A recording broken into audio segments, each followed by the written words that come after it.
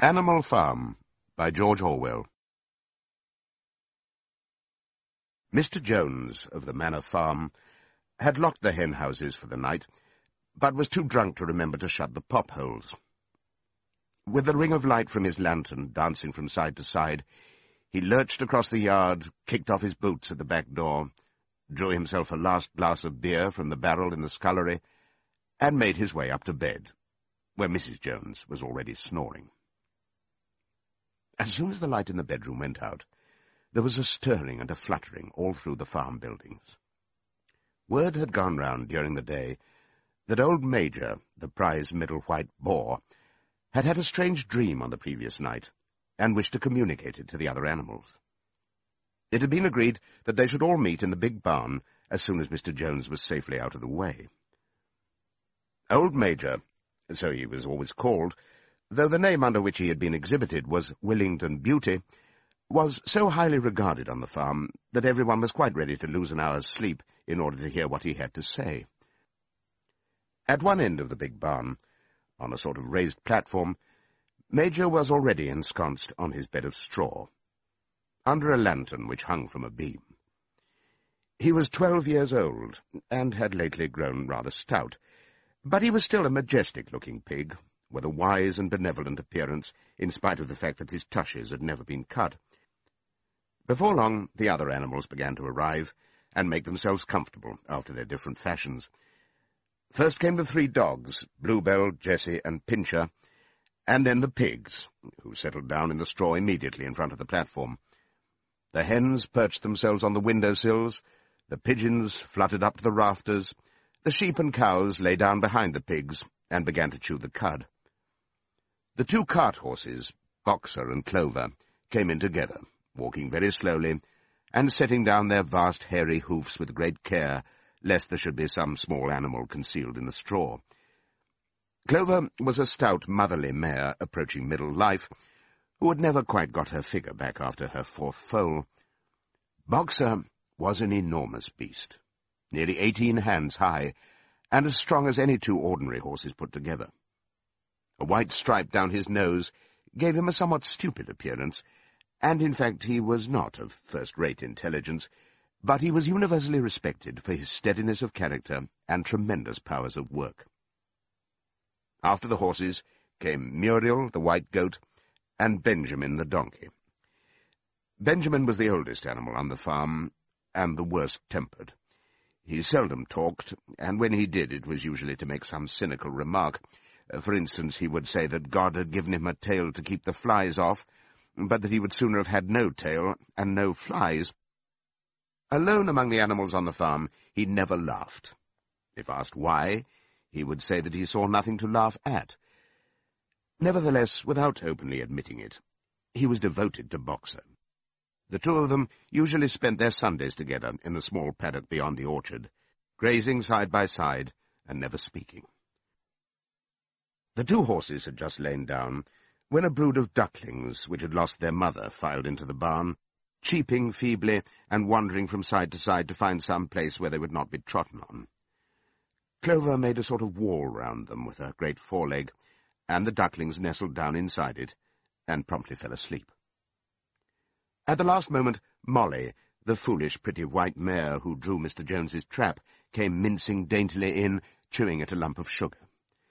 She took a place near the front and began flirting her white mane, hoping to draw attention to the red ribbons it was plaited with. Last of all came the cat, who looked round as usual for the warmest place, and finally squeezed herself in between Boxer and Clover. There she purred contentedly throughout Major's speech, without listening to a word of what he was saying.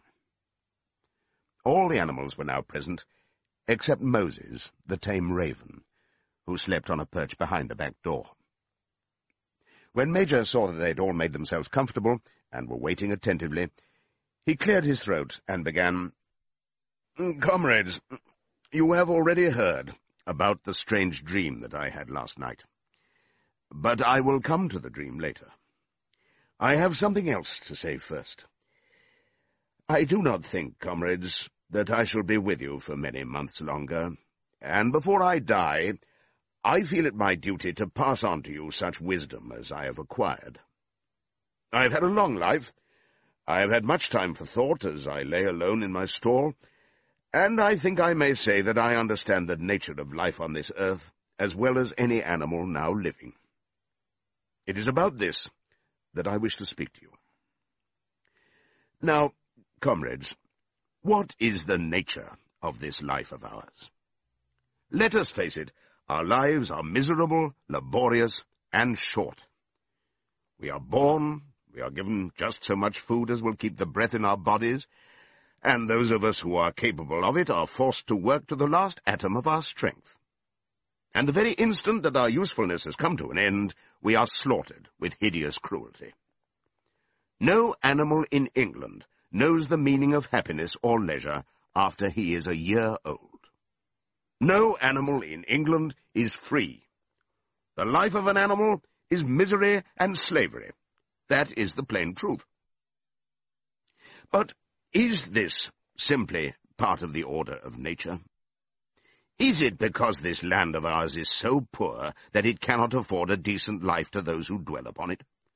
No, comrades, 1,000 times no. The soil of England is fertile. Its climate is good. It is capable of affording food in abundance to an enormously greater number of animals than now inhabit it. This single farm of ours would support 12 horses, 20 cows, hundreds of sheep, and all of them living in a comfort and a dignity that are now almost beyond our imagining. Why, then, do we continue in this miserable condition? Because nearly the whole of the produce of our labor is stolen from us by human beings. There, comrades, is the answer to all our problems. It is summed up in a single word: man. Man is the only real enemy we have. Remove man from the scene, and the root cause of hunger and overwork is abolished forever. Man is the only creature that consumes without producing. He does not give milk, he does not lay eggs, he is too weak to pull the plough, he cannot run fast enough to catch rabbits, yet he is lord of all the animals. He sets them to work, he gives back to them the bare minimum that will prevent them from starving, and the rest he keeps for himself. Our labor tills the soil, our dung fertilizes it, and yet there is not one of us that owns more than his bare skin. You cows that I see before me, how many thousands of gallons of milk have you given during this last year? And what has happened to that milk which should have been breeding up sturdy calves? Every drop of it has gone down the throats of our enemies. And you hens, how many eggs have you laid in this last year, and how many of those eggs ever hatched into chickens? The rest have all gone to market to bring in money for Jones and his men. And you, Clover, where are those 4 foals you bore, who should have been the support and pleasure of your old age? Each was sold at a year old. You will never see one of them again. In return for your 4 confinements and all your labor in the fields, what have you ever had except your bare rations and a stall? And even the miserable lives we lead are not allowed to reach their natural span. For myself, I do not grumble, for I am one of the lucky ones. I am 12 years old, and have had over 400 children. Such is the natural life of a pig. But no animal escapes the cruel knife in the end. You young porkers who are sitting in front of me, every one of you will scream your lives out at the block within a year. To that horror we all must come. Cows, pigs, hens, sheep, everyone. Even the horses and the dogs have no better fate. You, Boxer, the very day that those great muscles of yours lose their power, Jones will sell you to the knacker, who will cut your throat and boil you down for the foxhounds. As for the dogs, when they grow old and toothless, Jones ties a brick round their necks and drowns them in the nearest pond. Is it not crystal clear, then, comrades, that all the evils of this life of ours spring from the tyranny of human beings? Only get rid of man, and the produce of our labor would be our own. Almost overnight we could become rich and free. What, then, must we do? Why, work night and day, body and soul, for the overthrow of the human race. That is my message to you, comrades. Rebellion. I do not know when that rebellion will come.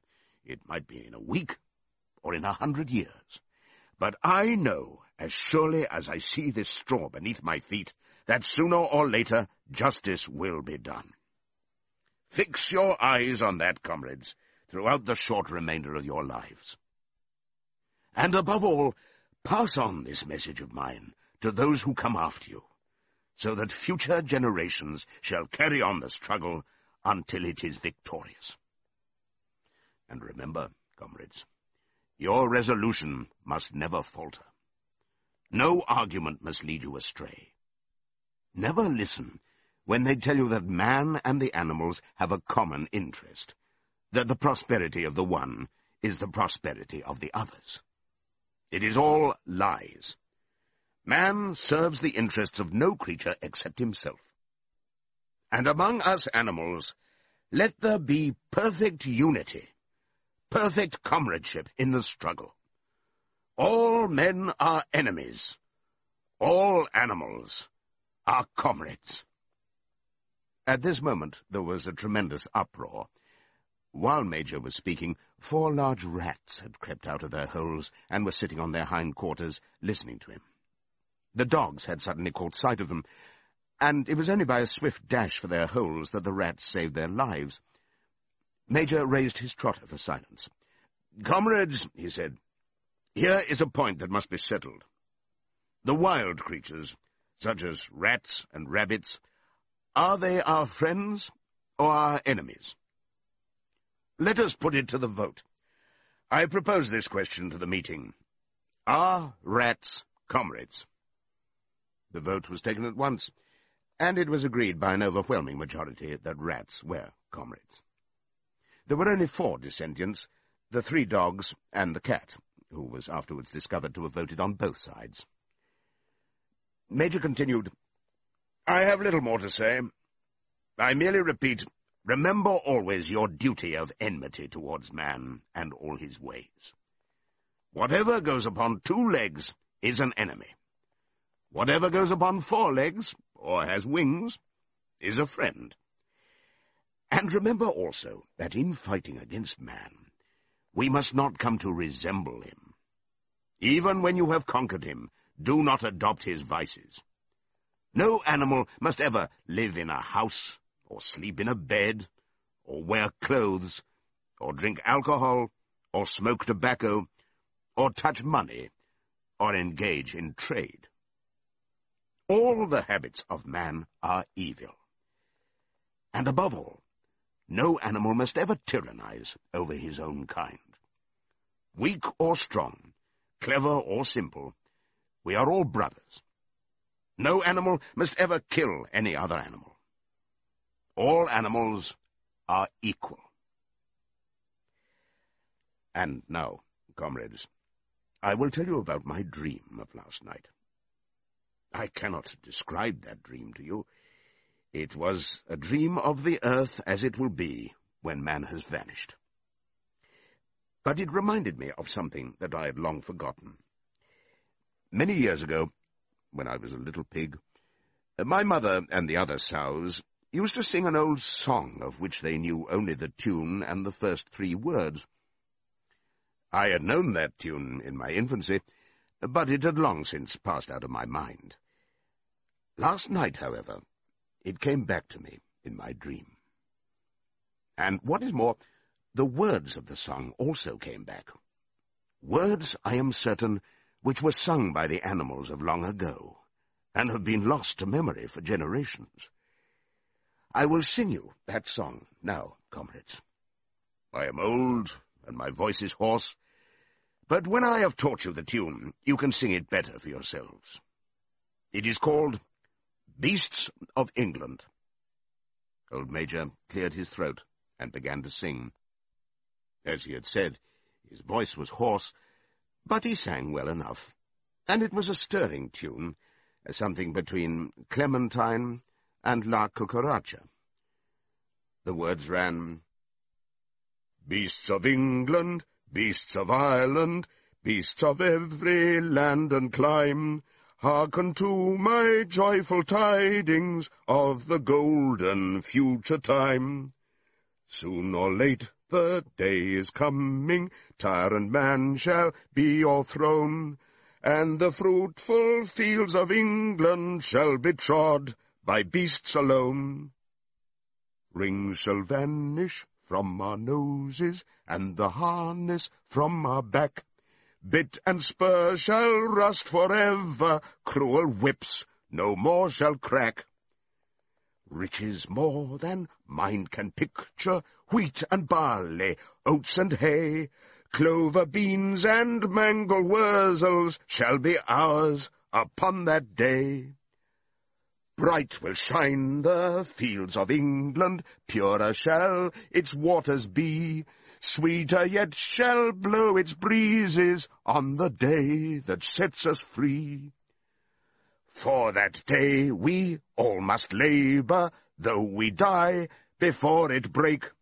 Cows and horses, geese and turkeys, all must toil for freedom's sake. Beasts of England, beasts of Ireland, beasts of every land and clime, hearken well and spread my tidings of the golden future time. The singing of this song threw the animals into the wildest excitement. Almost before Major had reached the end, they had begun singing it for themselves.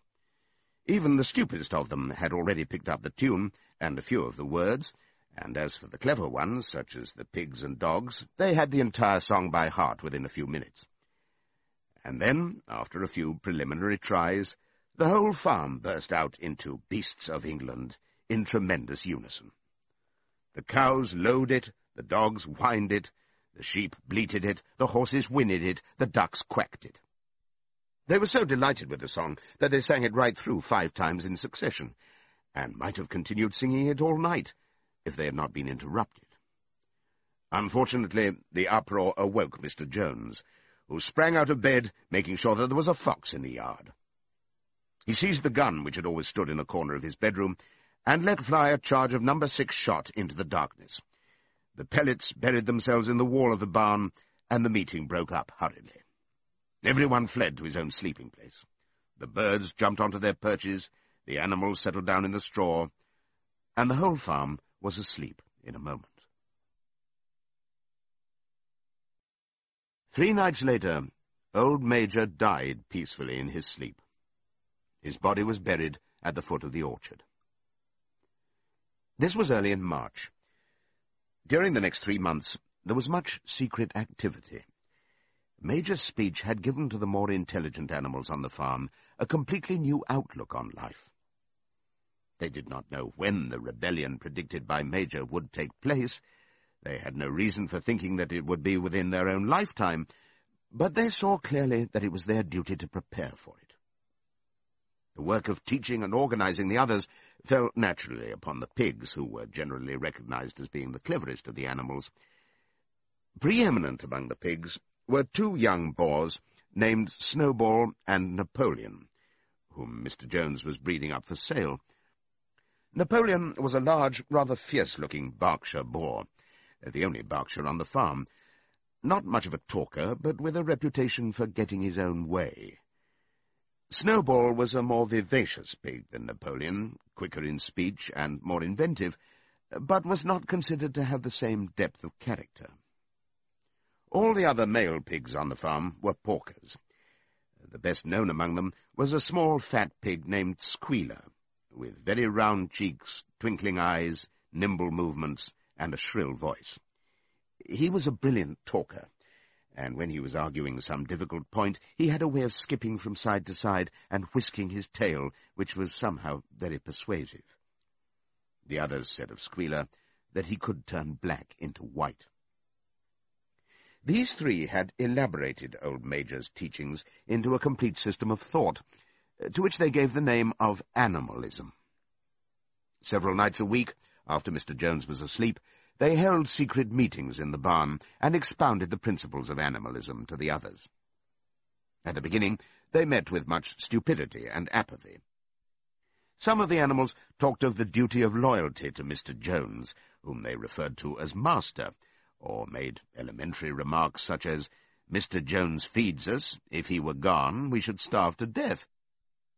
Others asked such questions as, "Why should we care what happens after we are dead?"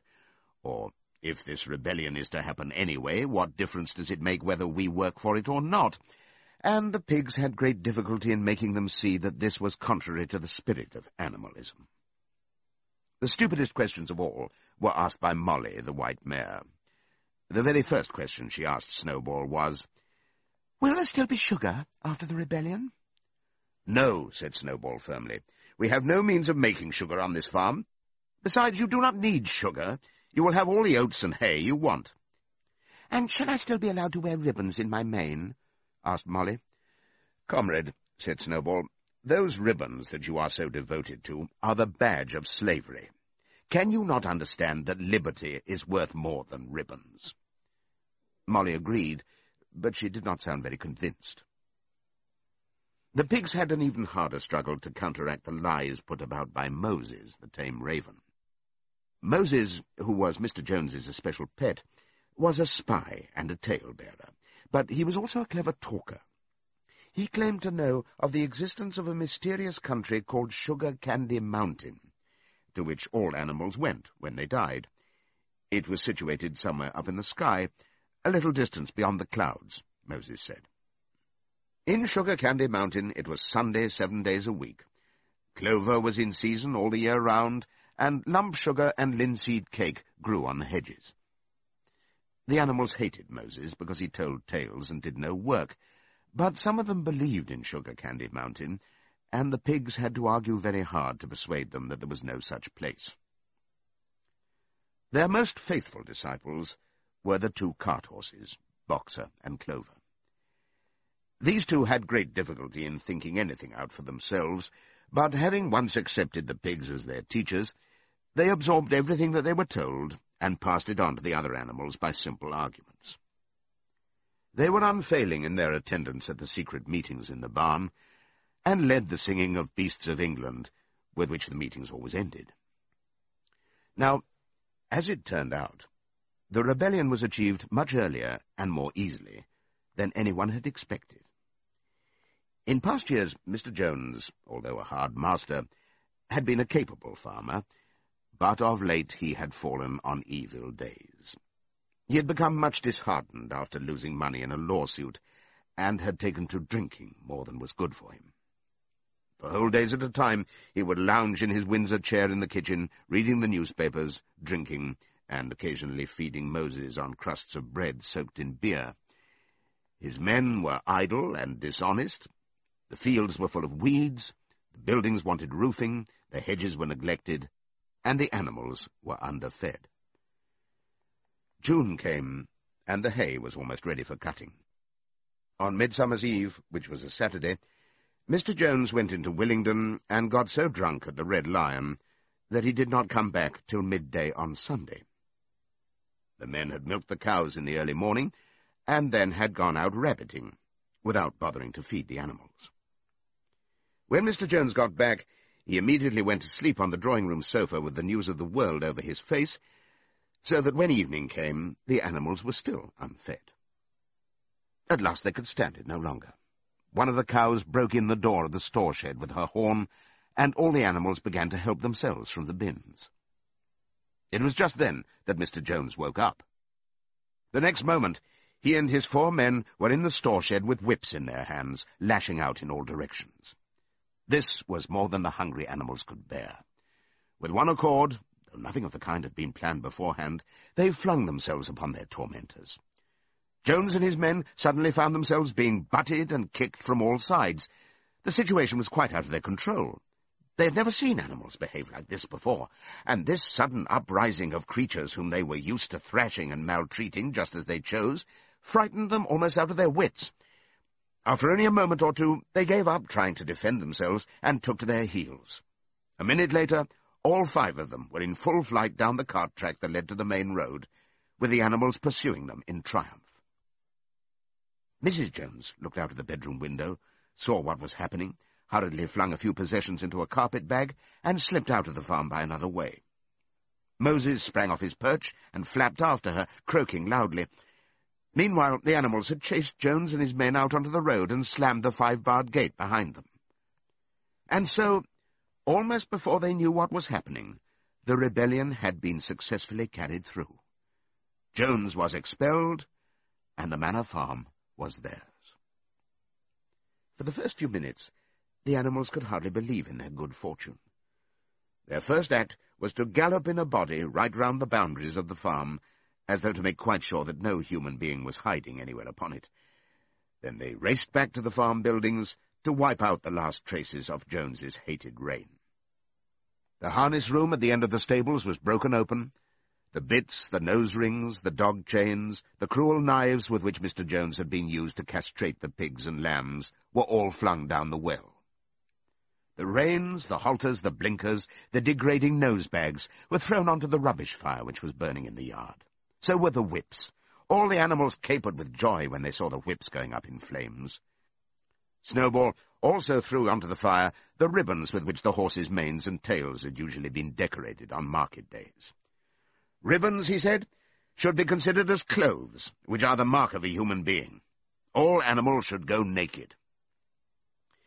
When Boxer heard this, he fetched the small straw hat which he wore in summer to keep the flies out of his ears, and flung it onto the fire with the rest. In a very little while, the animals had destroyed everything that reminded them of Mr. Jones. Napoleon then led them back to the store shed and served out a double ration of corn to everybody, with 2 biscuits for each dog. Then they sang Beasts of England from end to end 7 times running, and after that they settled down for the night and slept as they had never slept before.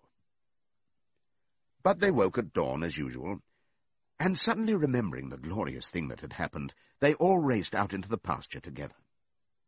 A little way down the pasture there was a knoll that commanded a view of most of the farm. The animals rushed to the top of it and gazed round them in the clear morning light. Yes, it was theirs. Everything that they could see was theirs. In the ecstasy of that thought, they gambolled round and round. They hurled themselves into the air in great leaps of excitement. They rolled in the dew. They cropped mouthfuls of the sweet summer grass. They kicked up clods of the black earth and snuffed its rich scent. Then they made a tour of inspection of the whole farm, and surveyed with speechless admiration the ploughland, the hayfield, the orchard, the pool, the spinney. It was as though they had never seen these things before, and even now they could hardly believe that it was all their own. Then they filed back to the farm buildings, and halted in silence outside the door of the farmhouse. That was theirs too, but they were frightened to go inside. After a moment, however, Snowball and Napoleon butted the door open with their shoulders, and the animals entered in single file, walking with the utmost care for fear of disturbing anything. They tiptoed from room to room, afraid to speak above a whisper, and gazing with a kind of awe at the unbelievable luxury, at the beds with their feather mattresses, the looking-glasses, the horsehair sofa, the Brussels carpet, the lithograph of Queen Victoria over the drawing-room mantelpiece. They were just coming down the stairs when Molly was discovered to be missing. Going back, the others found that she had remained behind in the best bedroom. She had taken a piece of blue ribbon from Mrs. Jones's dressing-table and was holding it against her shoulder and admiring herself in the glass in a very foolish manner. The others reproached her sharply, and they went outside. Some hams hanging in the kitchen were taken out for burial, and the barrel of beer in the scullery was stove in with a kick from Boxer's hoof. Otherwise, nothing in the house was touched. A unanimous resolution was passed on the spot that the farmhouse should be preserved as a museum. All were agreed that no animal must ever live there. The animals had their breakfast, and then Snowball and Napoleon called them together again. "Comrades," said Snowball, "it is 6:30, and we have a long day before us. Today we begin the hay harvest. But there is another matter that must be attended to first. The pigs now revealed that during the past 3 months they had taught themselves to read and write from an old spelling book which had belonged to Mr. Jones's children, and which had been thrown on the rubbish heap. Napoleon sent for pots of black and white paint, and led the way down to the 5-barred gate that gave onto the main road. Then Snowball, for it was Snowball who was best at writing, took a brush between the 2 knuckles of his trotter, painted out Manor Farm from the top bar of the gate, and in its place painted Animal Farm. This was to be the name of the farm from now onwards. After this they went back to the farm buildings, where Snowball and Napoleon sent for a ladder which they caused to be set against the end wall of the big barn. They explained that, by their studies of the past 3 months, the pigs had succeeded in reducing the principles of animalism to 7 commandments. These 7 commandments would now be inscribed on the wall. They would form an unalterable law by which all the animals on Animal Farm must live forever after. With some difficulty, for it is not easy for a pig to balance himself on a ladder, Snowball climbed up and set to work, with Squealer a few rungs below him, holding the paint pot. The commandments were written on the tarred wall in great white letters that could be read 30 yards away. They ran thus. The 7 commandments. 1. Whatever goes upon 2 legs is an enemy. 2. Whatever goes upon 4 legs, or has wings, is a friend. 3. No animal shall wear clothes. 4. No animal shall sleep in a bed. 5. No animal shall drink alcohol. 6. No animal shall kill any other animal. 7. All animals are equal. It was very neatly written, and except that friend was written F-R-E-I-N-D, and one of the S's was the wrong way round, the spelling was correct all the way through. Snowball read it aloud for the benefit of the others. All the animals nodded in complete agreement, and the cleverer ones at once began to learn the commandments by heart. "Now, comrades," cried Snowball, throwing down the paintbrush, "to the hayfield. Let us make it a point of honour to get in the harvest more quickly than Jones and his men could do." But at this moment the 3 cows, who had seemed uneasy for some time past, set up a loud lowing. They had not been milked for 24 hours, and their udders were almost bursting. After a little thought, the pigs sent for buckets, and milked the cows fairly successfully, their trotters being well adapted to this task. Soon there were 5 buckets of frothy, creamy milk, at which many of the animals looked with considerable interest. "What is going to happen to all that milk?" said someone. "Jones used sometimes to mix some of it in our mash," said one of the hens. "Never mind the milk, comrades," cried Napoleon, placing himself in front of the buckets. "That will be attended to. The harvest is more important. Comrade Snowball will lead the way. I shall follow in a few minutes. Forward, comrades! The hay is waiting." So the animals trooped down to the hayfield to begin the harvest. And when they came back in the evening, it was noticed that the milk had disappeared. How they toiled and sweated to get their hay in! But their efforts were rewarded, for the harvest was an even bigger success than they had hoped. Sometimes the work was hard. The implements had been designed for human beings and not for animals, and it was a great drawback that no animal was able to use any tool that involved standing on his hind legs. But the pigs were so clever that they could think of a way round every difficulty.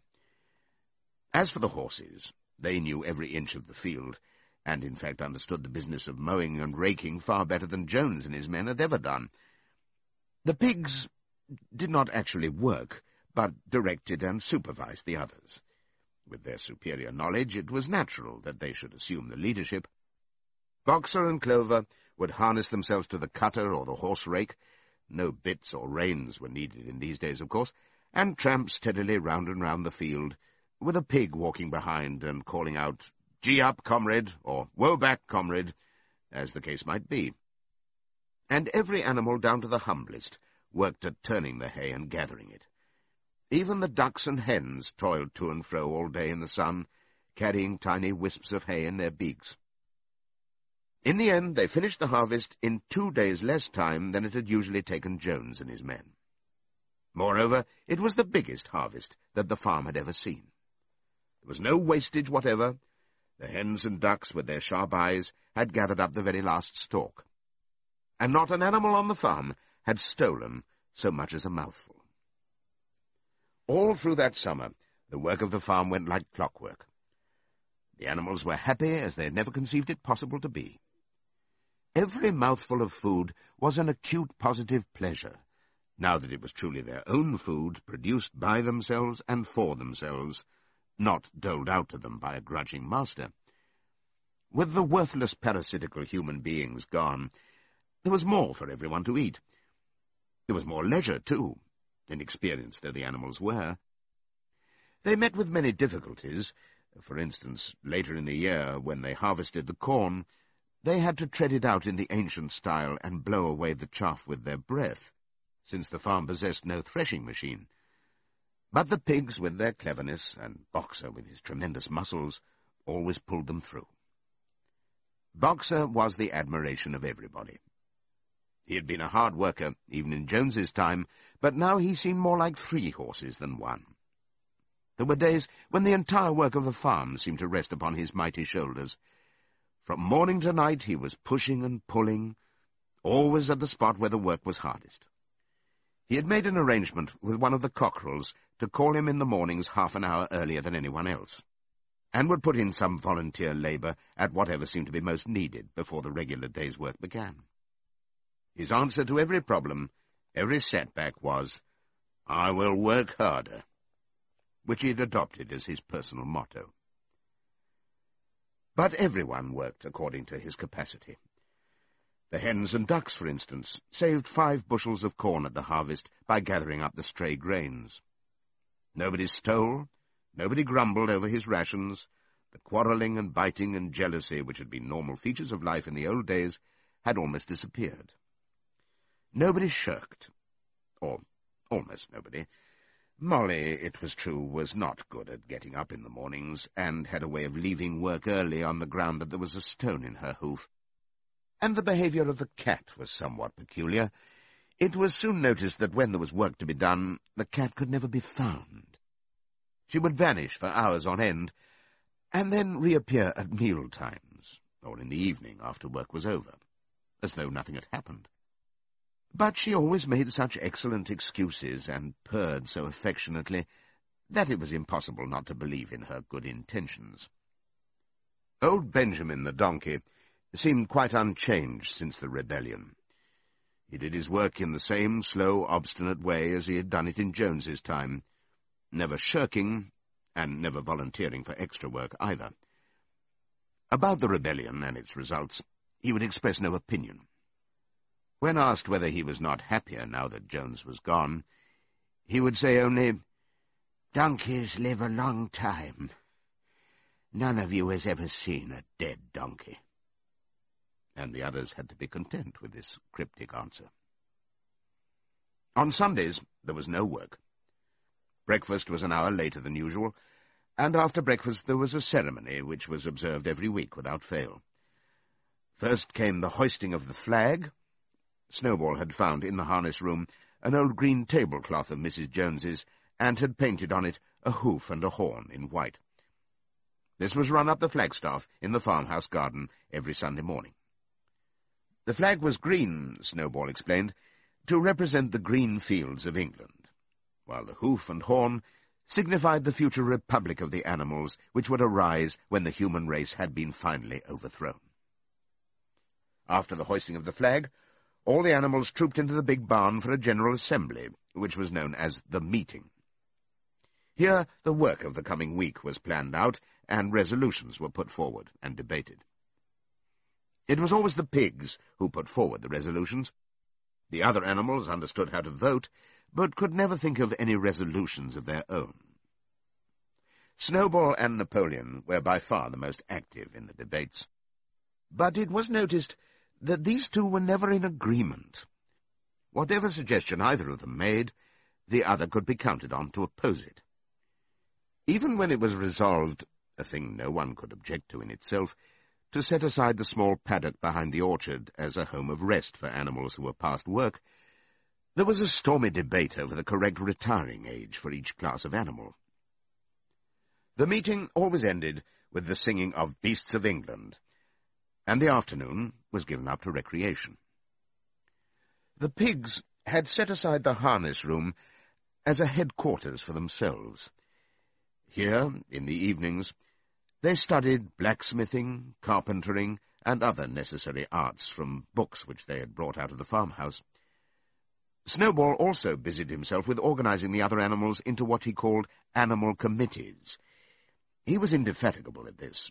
He formed the Egg Production Committee for the hens, the Clean Tails League for the cows, the Wild Comrades Re-Education Committee — the object of this was to tame the rats and rabbits — the Whiter Wool Movement for the sheep, and various others, besides instituting classes in reading and writing.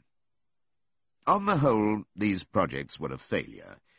The attempt to tame the wild creatures, for instance, broke down almost immediately. They continued to behave very much as before, and when treated with generosity, simply took advantage of it.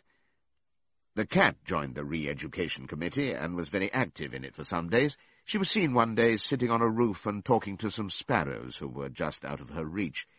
She was telling them that all animals were now comrades, and that any sparrow who chose could come and perch on her paw. But the sparrows kept their distance. The reading and writing classes, however, were a great success. By the autumn, almost every animal on the farm was literate in some degree. As for the pigs, they could already read and write perfectly.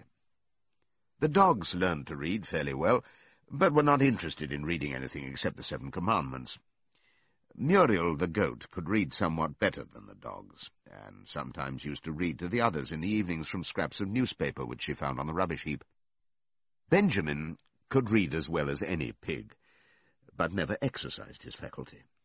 So far as he knew, he said, there was nothing worth reading. Clover learned the whole alphabet, but could not put words together. Boxer could not get beyond the letter D. He would trace out A, B, C, D in the dust with his great hoof, and then would stand staring at the letters with his ears back, sometimes shaking his forelock, trying with all his might to remember what came next, and never succeeding. On several occasions, indeed, he did learn E, F, G, H, but by the time he knew them, it was always discovered that he had forgotten A, B, C, and D. Finally, he decided to be content with the first 4 letters, and used to write them out once or twice every day to refresh his memory. Molly refused to learn any but the 5 letters which spelt her own name. She would form these very neatly out of pieces of twig, and would then decorate them with a flower or two, and walk round them, admiring them. None of the other animals on the farm could get further than the letter A. It was also found that the stupider animals, such as the sheep, hens, and ducks, were unable to learn the 7 Commandments by heart. After much thought, Snowball declared that the 7 Commandments could in effect be reduced to a single maxim, namely, 4 legs good, 2 legs bad. This, he said, contained the essential principle of animalism. Whoever had thoroughly grasped it would be safe from human influences. The birds at first objected, since it seemed to them that they also had 2 legs, but Snowball proved to them that this was not so. A bird's wing, comrades, he said, is an organ of propulsion and not of manipulation. It should therefore be regarded as a leg. The distinguishing mark of man is the hand, the instrument with which he does all his mischief. The birds did not understand Snowball's long words, but they accepted his explanation, and all the humbler animals set to work to learn the new maxim by heart. 4 legs good, 2 legs bad, was inscribed on the end wall of the barn, above the 7 Commandments, and in bigger letters. When they had once got it by heart, the sheep developed a great liking for this maxim, and often as they lay in the field, they would all start bleating, "4 legs good, 2 legs bad, 4 legs good, 2 legs bad," and keep it up for hours on end, never growing tired of it. Napoleon took no interest in Snowball's committees. He said that the education of the young was more important than anything that could be done for those who were already grown up. It happened that Jessie and Bluebell had both whelped soon after the hay harvest, giving birth between them to 9 sturdy puppies. As soon as they were weaned, Napoleon took them away from their mothers, saying that he would make himself responsible for their education. He took them up into a loft, which could only be reached by a ladder from the harness room, and there kept them in such seclusion that the rest of the farm soon forgot their existence. The mystery of where the milk went to was soon cleared up. It was mixed every day into the pig's mash. The early apples were now ripening, and the grass of the orchard was littered with windfalls. The animals had assumed, as a matter of course, that these would be shared out equally. One day, however, the order went forth that all the windfalls were to be collected and brought to the harness room for the use of the pigs. At this, some of the other animals murmured, but it was no use. All the pigs were in full agreement on this point, even Snowball and Napoleon. Squealer was sent to make the necessary explanations to the others. "Comrades," he cried, "you do not imagine, I hope, that we pigs are doing this in a spirit of selfishness and privilege. Many of us actually dislike milk and apples. I dislike them myself. Our sole object in taking these things is to preserve our health. Milk and apples, this has been proved by science, comrades, contain substances absolutely necessary to the well-being of a pig. We pigs are brain workers. The whole management and organization of this farm depend on us. Day and night we are watching over your welfare. It is for your sake that we drink that milk and eat those apples. Do you know what would happen if we pigs failed in our duty? Jones would come back.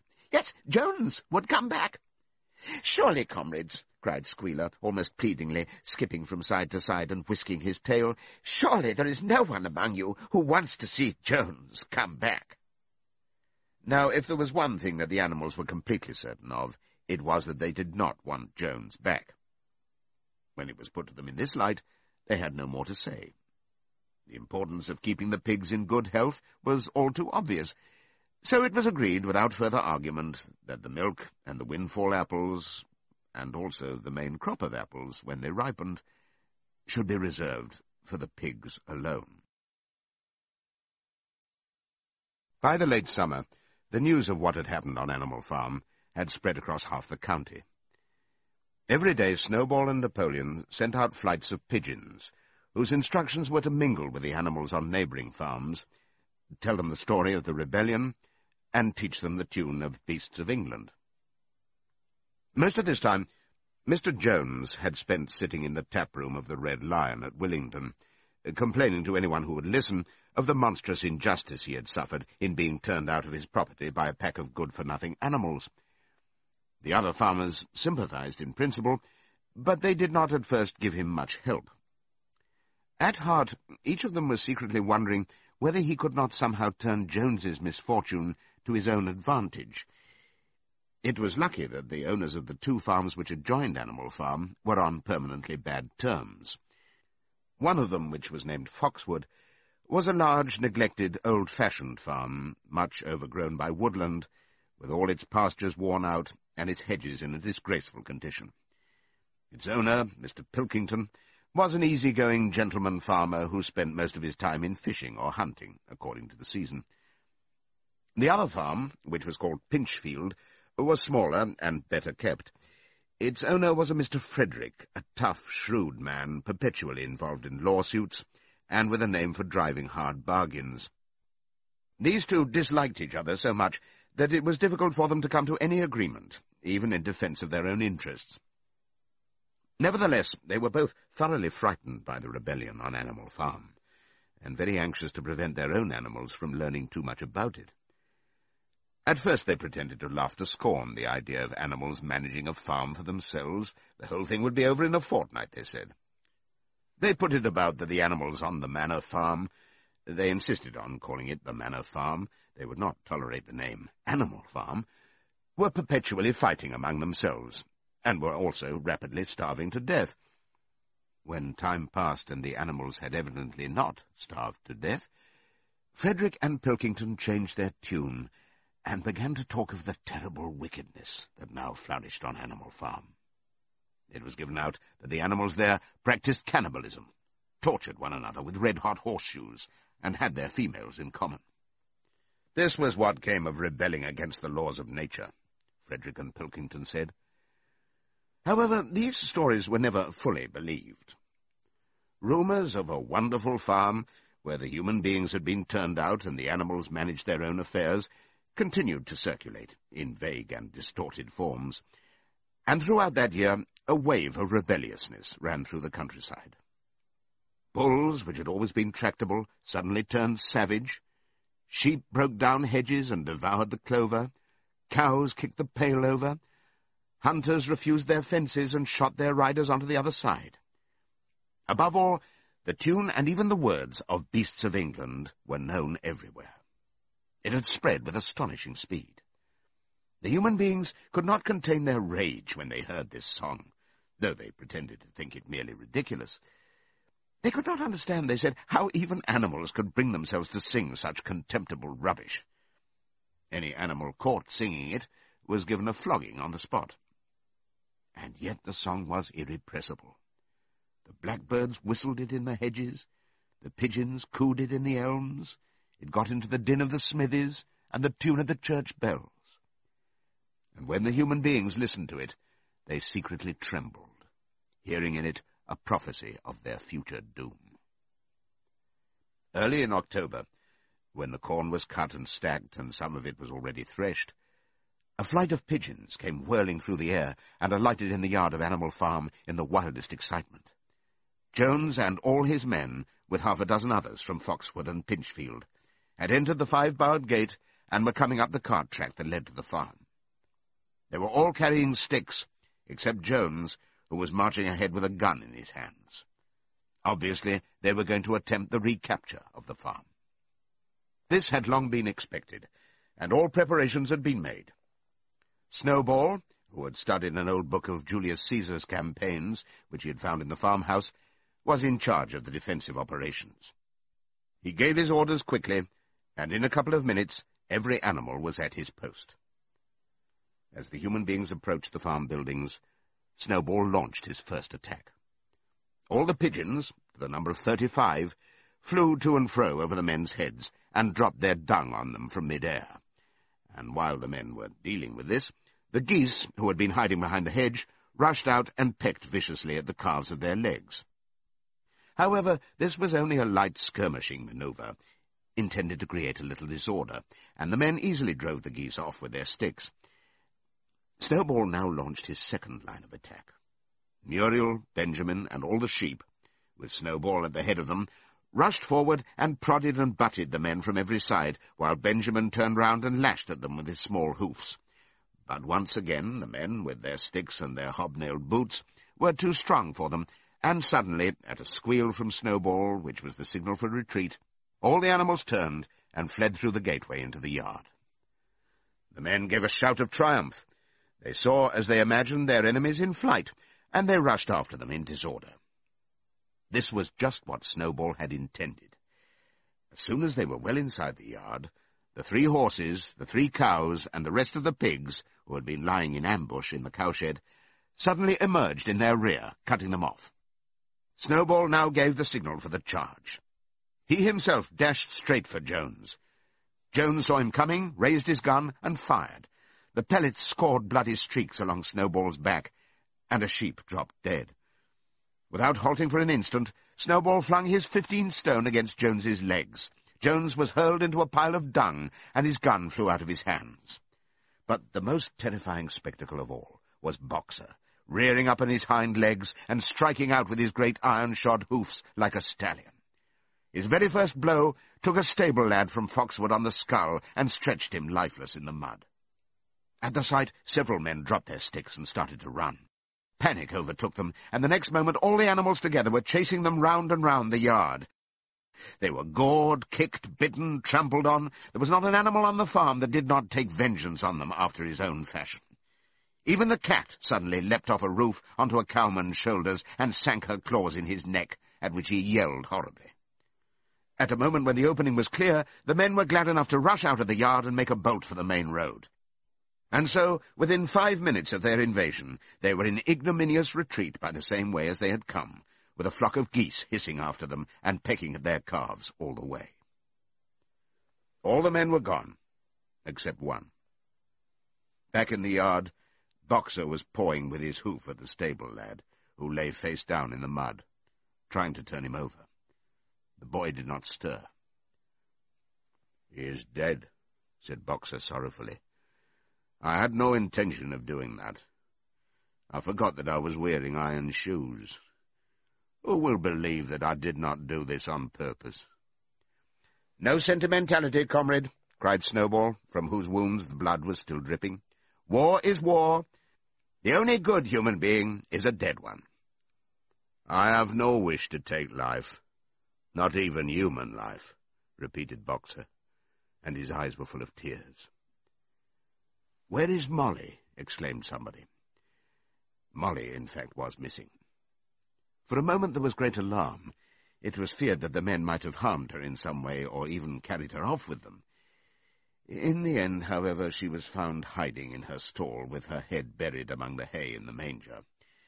She had taken to flight as soon as the gun went off, and when the others came back from looking for her, it was to find that the stable lad, who in fact was only stunned, had already recovered and made off. The animals had now reassembled in the wildest excitement, each recounting his own exploits in the battle at the top of his voice. An impromptu celebration of the victory was held immediately. The flag was run up, and Beasts of England were sung a number of times. Then the sheep who had been killed was given a solemn funeral, a hawthorn bush being planted on her grave. At the graveside, Snowball made a little speech, emphasizing the need for all animals to be ready to die for Animal Farm, if need be. The animals decided unanimously to create a military decoration, Animal Hero First Class, which was conferred there and then on Snowball and Boxer. It consisted of a brass medal — they were really some old horse brasses which had been found in the harness room — to be worn on Sundays and holidays. There was also Animal Hero Second Class, which was conferred posthumously on the dead sheep. There was much discussion as to what the battle should be called. In the end, it was named the Battle of the Cowshed, since that was where the ambush had been sprung. Mr. Jones's gun had been found lying in the mud, and it was known that there was a supply of cartridges in the farmhouse. It was decided to set the gun up at the foot of the flagstaff, like a piece of artillery, and to fire it twice a year, once on October the 12th, the anniversary of the Battle of the Cowshed, and once on Midsummer Day, the anniversary of the rebellion. As winter drew on, Molly became more and more troublesome. She was late for work every morning, and excused herself by saying that she had overslept, and she complained of mysterious pains, although her appetite was excellent. On every kind of pretext, she would run away from work and go to the drinking pool, where she would stand foolishly gazing at her own reflection in the water. But there were also rumours of something more serious. One day, as Molly strolled blithely into the yard, flirting her long tail and chewing at a stalk of hay, Clover took her aside. "Molly," she said, "I have something very serious to say to you. This morning I saw you looking over the hedge that divides Animal Farm from Foxwood. One of Mr. Pilkington's men was standing on the other side of the hedge, and I was a long way away, but I'm almost certain I saw this. He was talking to you, and you were allowing him to stroke your nose. What does that mean, Molly?" "It didn't. I wasn't. It isn't true," cried Molly, beginning to prance about and paw the ground. "Molly, look me in the face. Do you give me your word of honour that that man was not stroking your nose?" "It isn't true," repeated Molly, But she could not look Clover in the face, and the next moment she took to her heels and galloped away into the field. A thought struck Clover. Without saying anything to the others, she went to Molly's stall and turned over the straw with her hoof. Hidden under the straw was a little pile of lump sugar and several bunches of ribbon of different colours. 3 days later, Molly disappeared. For some weeks, nothing was known of her whereabouts. Then the pigeons reported that they had seen her on the other side of Willingdon. She was between the shafts of a smart dog-cart, painted red and black, which was standing outside a public house.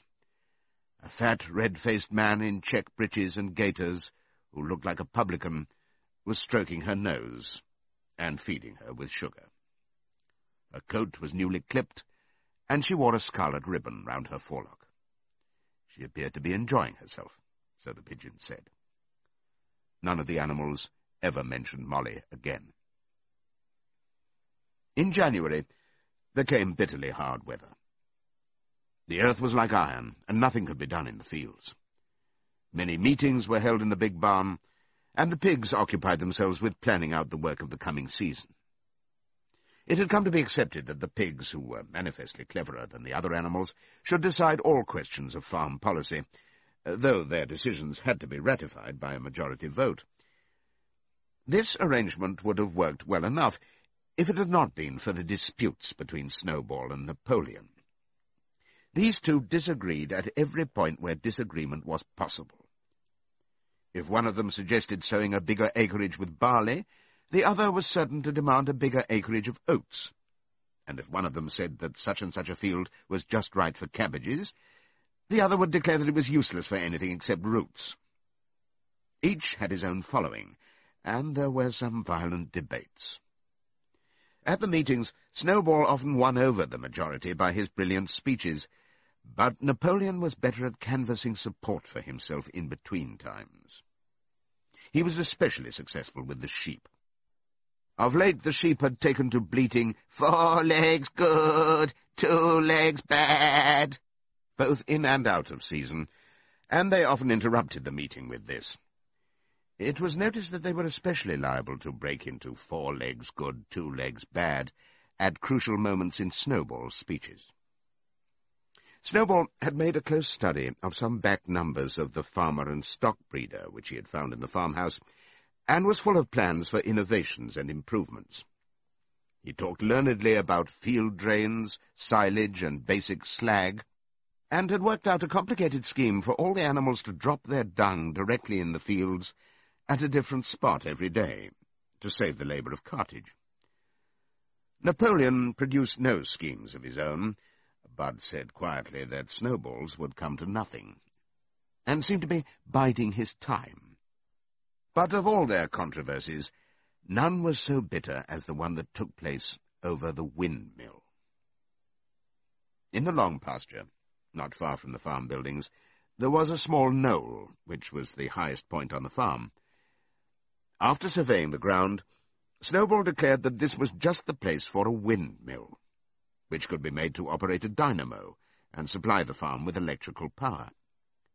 This would light the stalls and warm them in winter, and would also run a circular saw, a chaff cutter, a mangle slicer, and an electric milking machine. The animals had never heard of anything of this kind before, for the farm was an old-fashioned one and had only the most primitive machinery, and they listened in astonishment, while Snowball conjured up pictures of fantastic machines which would do their work for them, while they grazed at their ease in the fields, or improved their minds with reading and conversation. Within a few weeks, Snowball's plans for the windmill were fully worked out. The mechanical details came mostly from 3 books which had belonged to Mr. Jones: 1,000 Useful Things to Do About the House, Every Man His Own Bricklayer, and Electricity for Beginners. Snowball used as his study a shed which had once been used for incubators and had a smooth wooden floor suitable for drawing on. He was closeted there for hours at a time. With his books held open by a stone, and with a piece of chalk gripped between the knuckles of his trotter, he would move rapidly to and fro, drawing in line after line, and uttering little whimpers of excitement. Gradually the plans grew into a complicated mass of cranks and cogwheels, covering more than half the floor, which the other animals found completely unintelligible, but very impressive. All of them came to look at Snowball's drawings at least once a day. Even the hens and ducks came, and were at pains not to tread on the chalk marks. Only Napoleon held aloof. He had declared himself against the windmill from the start. One day, however, he arrived unexpectedly to examine the plans. He walked heavily round the shed, looked closely at every detail of the plans, and snuffed at them once or twice, then stood for a little while contemplating them out of the corner of his eye. Then suddenly he lifted his leg, urinated over the plans, and walked out without uttering a word. The whole farm was deeply divided on the subject of the windmill. Snowball did not deny that to build it would be a difficult business. Stone would have to be quarried and built up into walls, then the sails would have to be made, and after that there would be need for dynamos and cables. How these were to be procured, Snowball did not say, but he maintained that it could all be done in a year. And thereafter, he declared, so much labour would be saved that the animals would only need to work 3 days a week. Napoleon, on the other hand, argued that the great need of the moment was to increase food production, and that if they wasted time on the windmill, they would all starve to death. The animals formed themselves into 2 factions, under the slogans, "Vote for Snowball and the 3-day week," and "Vote for Napoleon and the full manger." Benjamin was the only animal who did not side with either faction. He refused to believe either that food would become more plentiful, or that the windmill would save work. Windmill or no windmill, he said, life would go on as it had always gone on. That is, badly. Apart from the disputes over the windmill, there was the question of the defence of the farm. It was fully realized that though the human beings had been defeated in the Battle of the Cowshed, they might make another and more determined attempt to recapture the farm and reinstate Mr. Jones. They had all the more reason for doing so, because the news of their defeat had spread across the countryside and made the animals on the neighbouring farms more restive than ever. As usual, Snowball and Napoleon were in disagreement. According to Napoleon, what the animals must do was to procure firearms and train themselves in the use of them. According to Snowball, they must send out more and more pigeons and stir up rebellion among the animals on the other farms. The one argued that if they could not defend themselves, they were bound to be conquered. The other argued that if rebellions happened everywhere, they would have no need to defend themselves. The animals listened first to Napoleon, then to Snowball, and could not make up their minds which was right. Indeed, they always found themselves in agreement with the one who was speaking at the moment. At last the day came when Snowball's plans were completed. At the meeting on the following Sunday, the question of whether or not to begin work on the windmill was to be put to the vote. When the animals had assembled in the big barn, Snowball stood up and, though occasionally interrupted by bleating from the sheep, set forth his reasons for advocating the building of the windmill. Then Napoleon stood up to reply. He said very quietly that the windmill was nonsense, and that he advised nobody to vote for it, and promptly sat down again. He had spoken for barely 30 seconds, and seemed almost indifferent as to the effect he produced. At this, Snowball sprang to his feet, and shouting down the sheep, who had begun bleating again, broke into a passionate appeal in favour of the windmill. Until now, the animals had been about equally divided in their sympathies, but in a moment Snowball's eloquence had carried them away. In glowing sentences, he painted a picture of Animal Farm as it might be when sordid labour was lifted from the animals' backs. His imagination had now run far beyond chaff-cutters and turnip slicers. Electricity, he said, could operate threshing machines, ploughs, harrows, rollers and reapers and binders, besides supplying every stall with its own electric light, hot and cold water, and an electric heater. By the time he'd finished speaking, there was no doubt as to which way the vote would go. But, just at this moment, Napoleon stood up and, casting a peculiar sidelong look at Snowball, uttered a high-pitched whimper of a kind no one had ever heard him utter before. At this, There was a terrible baying sound outside, and 9 enormous dogs wearing brass-studded collars came bounding into the barn. They dashed straight for Snowball, who only sprang from his place just in time to escape their snapping jaws. In a moment he was out of the door, and they were after him. Too amazed and frightened to speak, all the animals crowded through the door to watch the chase. Snowball was racing across the long pasture that led to the road. He was running as only a pig can run, but the dogs were close on his heels. Suddenly he slipped, and it seemed certain that they had him. Then he was up again, running faster than ever. Then the dogs were gaining on him again. One of them all but closed his jaws on Snowball's tail, but Snowball whisked it free just in time. Then he put on an extra spurt, and with a few inches to spare, slipped through a hole in the hedge and was seen no more. Silent and terrified, the animals crept back into the barn. In a moment, the dogs came bounding back. At first, no one had been able to imagine where these creatures came from, but the problem was soon solved. They were the puppies whom Napoleon had taken away from their mothers and reared privately. Though not yet full grown, they were huge dogs, and as fierce-looking as wolves. They kept close to Napoleon. It was noticed that they wagged their tails to him in the same way as the other dogs had been used to do to Mr. Jones. Napoleon, with the dogs following him, now mounted onto the raised portion of the floor where Major had previously stood to deliver his speech. He announced that from now on the Sunday morning meetings would come to an end.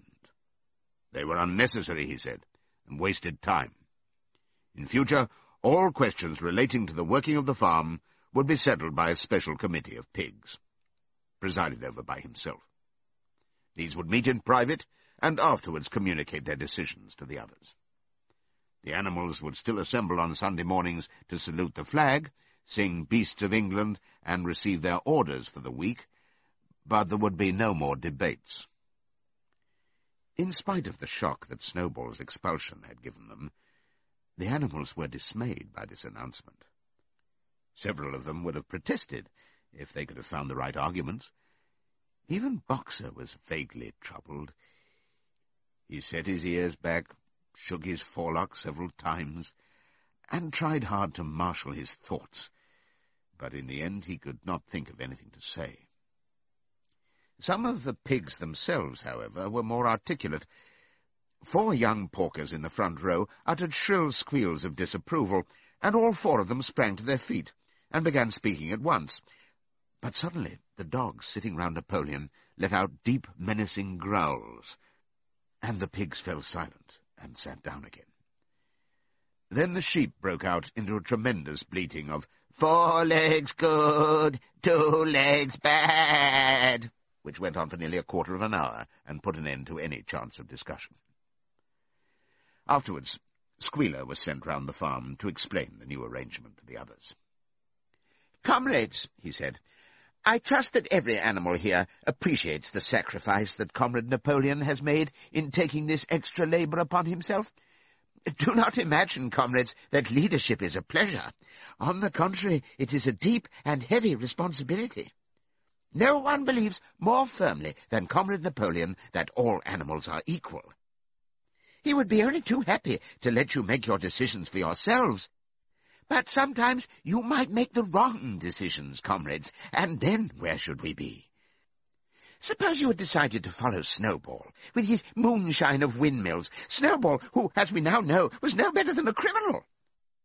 "He fought bravely at the Battle of the Cowshed," said somebody. "Bravery is not enough," said Squealer. "Loyalty and obedience are more important. And as to the Battle of the Cowshed, I believe the time will come when we shall find that Snowball's part in it was much exaggerated.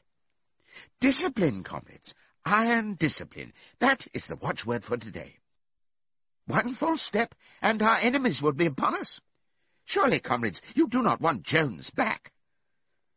Once again, this argument was unanswerable. Certainly the animals did not want Jones back. If the holding of debates on Sunday mornings was liable to bring him back, then the debates must stop.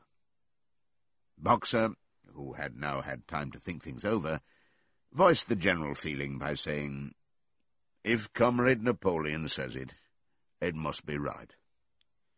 And from then on he adopted the maxim, "Napoleon is always right," in addition to his private motto of, "I will work harder." By this time the weather had broken, and the spring ploughing had begun. The shed where Snowball had drawn his plans of the windmill had been shut up, and it was assumed that the plans had been rubbed off the floor. Every Sunday morning at 10 o'clock, the animals assembled in the big barn to receive their orders for the week. The skull of old Major, now clean of flesh, had been disinterred from the orchard and set up on a stump at the foot of the flagstaff beside the gun. After the hoisting of the flag, the animals were required to file past the skull in a reverent manner before entering the barn. Nowadays they did not sit all together, as they had done in the past. Napoleon, with Squealer and another pig named Minimus, who had a remarkable gift for composing songs and poems, sat on the front of the raised platform, with the 9 young dogs forming a semicircle round them, and the other pigs sitting behind. The rest of the animals sat facing them in the main body of the barn. Napoleon read out the orders for the week in a gruff, soldierly style, and after a single singing of Beasts of England, all the animals dispersed. On the 3rd Sunday after Snowball's expulsion, the animals were somewhat surprised to hear Napoleon announce that the windmill was to be built after all. He did not give any reason for having changed his mind, but merely warned the animals that this extra task would mean very hard work. It might even be necessary to reduce their rations. The plans, however, had all been prepared, down to the last detail. A special committee of pigs had been at work upon them for the past 3 weeks. The building of the windmill, with various other improvements, was expected to take 2 years. That evening, Squealer explained privately to the other animals that Napoleon had never in reality been opposed to the windmill. On the contrary, it was he who had advocated it in the beginning, and the plan which Snowball had drawn on the floor of the incubator shed had actually been stolen from among Napoleon's papers. The windmill was, in fact, Napoleon's own creation. Why, then, asked somebody, had he spoken so strongly against it? Here Squealer looked very sly. That, he said, was Comrade Napoleon's cunning. He had seemed to oppose the windmill simply as a manoeuvre to get rid of Snowball, who was a dangerous character and a bad influence. Now that Snowball was out of the way, the plan could go forward without his interference. This, said Squealer, was something called tactics. He repeated a number of times, "Tactics, comrades, tactics!" skipping round and whisking his tail with a merry laugh. The animals were not certain what the word meant, but Squealer spoke so persuasively, and the 3 dogs who happened to be with him growled so threateningly, that they accepted his explanation without further questions. All that year the animals worked like slaves. But they were happy in their work. They grudged no effort or sacrifice, well aware that everything they did was for the benefit of themselves and those of their kind who would come after them, and not for a pack of idle, thieving human beings. Throughout the spring and summer they worked a 60-hour week, and in August Napoleon announced that there would be work on Sunday afternoons as well. This work was strictly voluntary, but any animal who absented himself from it would have his rations reduced by half. Even so, it was found necessary to leave certain tasks undone. The harvest was a little less successful than in the previous year, and 2 fields which should have been sown with roots in the early summer were not sown because the ploughing had not been completed early enough. It was possible to foresee that the coming winter would be a hard one. The windmill presented unexpected difficulties. There was a good quarry of limestone on the farm, and plenty of sand and cement had been found in one of the outhouses, so that all the materials for building were at hand. But the problem the animals could not at first solve was how to break up the stone into pieces of suitable size. There seemed no way of doing this except with picks and crowbars, which no animal could use because no animal could stand on his hind legs. Only after weeks of vain effort did the right idea occur to somebody, namely to utilize the force of gravity. Huge boulders, far too big to be used as they were lying all over the bed of the quarry. The animals lashed ropes round these, and then all together, cows, horses, sheep, any animal that could lay hold of the rope, even the pigs sometimes joined in at critical moments, they dragged them with desperate slowness up the slope to the top of the quarry, where they were toppled over the edge to shatter to pieces below. Transporting the stone, when it was once broken, was comparatively simple. The horses carried it off in cartloads, the sheep dragged single blocks, even Muriel and Benjamin yoked themselves into an old governess cart and did their share. By late summer, a sufficient store of stone had accumulated, and then the building began, under the superintendence of the pigs.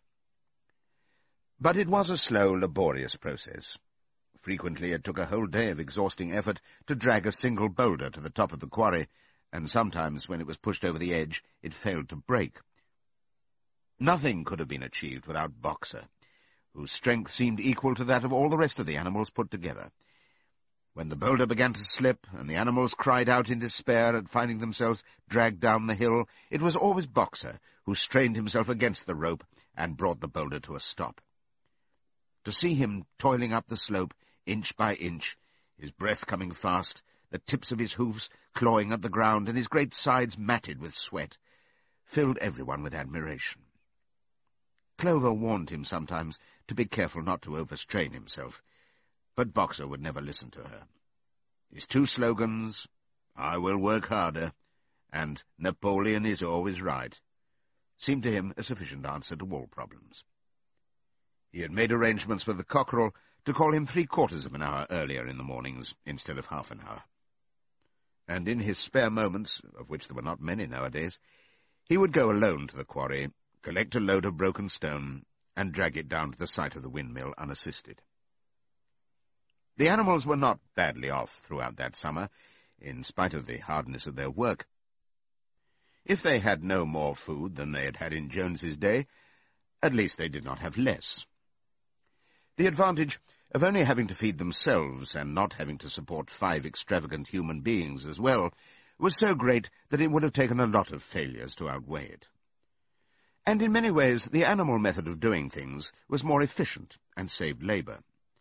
Such jobs as weeding, for instance, could be done with a thoroughness impossible to human beings. And again, since no animal now stole, it was unnecessary to fence off pasture from arable land, which saved a lot of labour on the upkeep of hedges and gates. Nevertheless, as the summer wore on, various unforeseen shortages began to make themselves felt. There was need of paraffin oil, nails, string, dog biscuits, and iron for the horses' shoes, none of which could be produced on the farm. Later there would also be need for seeds and artificial manures, besides various tools, and finally the machinery for the windmill. How these were to be procured, no one was able to imagine. One Sunday morning, when the animals assembled to receive their orders, Napoleon announced that he had decided upon a new policy. From now onwards, Animal Farm would engage in trade with the neighbouring farms. Not, of course, for any commercial purpose, but simply in order to obtain certain materials which were urgently necessary. The needs of the windmill must override everything else, he said. He was therefore making arrangements to sell a stack of hay and part of the current year's wheat crop, and later on, if more money were needed, it would have to be made up by the sale of eggs, for which there was always a market in Willingdon.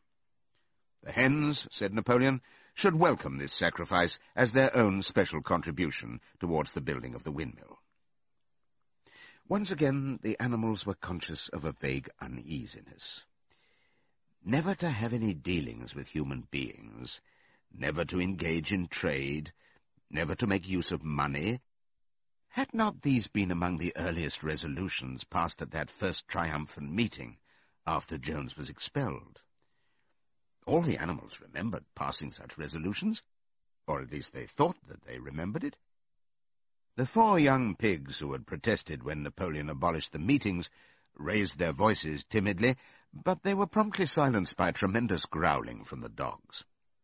Then, as usual, the sheep broke into 4 legs good, 2 legs bad, and the momentary awkwardness was smoothed over. Finally, Napoleon raised his trotter for silence and announced that he had already made all the arrangements. There would be no need for any of the animals to come into contact with human beings, which would clearly be most undesirable. He intended to take the whole burden upon his own shoulders. Mr. Whymper, a solicitor living in Willingdon, had agreed to act as intermediary between Animal Farm and the outside world, and would visit the farm every Monday morning to receive his instructions. Napoleon ended his speech with his usual cry of "Long live Animal Farm," and after the singing of Beasts of England, the animals were dismissed. Afterwards, Squealer made a round of the farm and set the animals' minds at rest. He assured them that the resolution against engaging in trade and using money had never been passed, or even suggested. It was pure imagination, probably traceable in the beginning to lies circulated by Snowball. A few animals still felt faintly doubtful, but Squealer asked them shrewdly, "Are you certain that this is not something you have dreamed, comrades? Have you any record of such a resolution? Is it written down anywhere?" And since it was certainly true that nothing of the kind existed in writing, the animals were satisfied that they had been mistaken. Every Monday, Mr. Whymper visited the farm as had been arranged.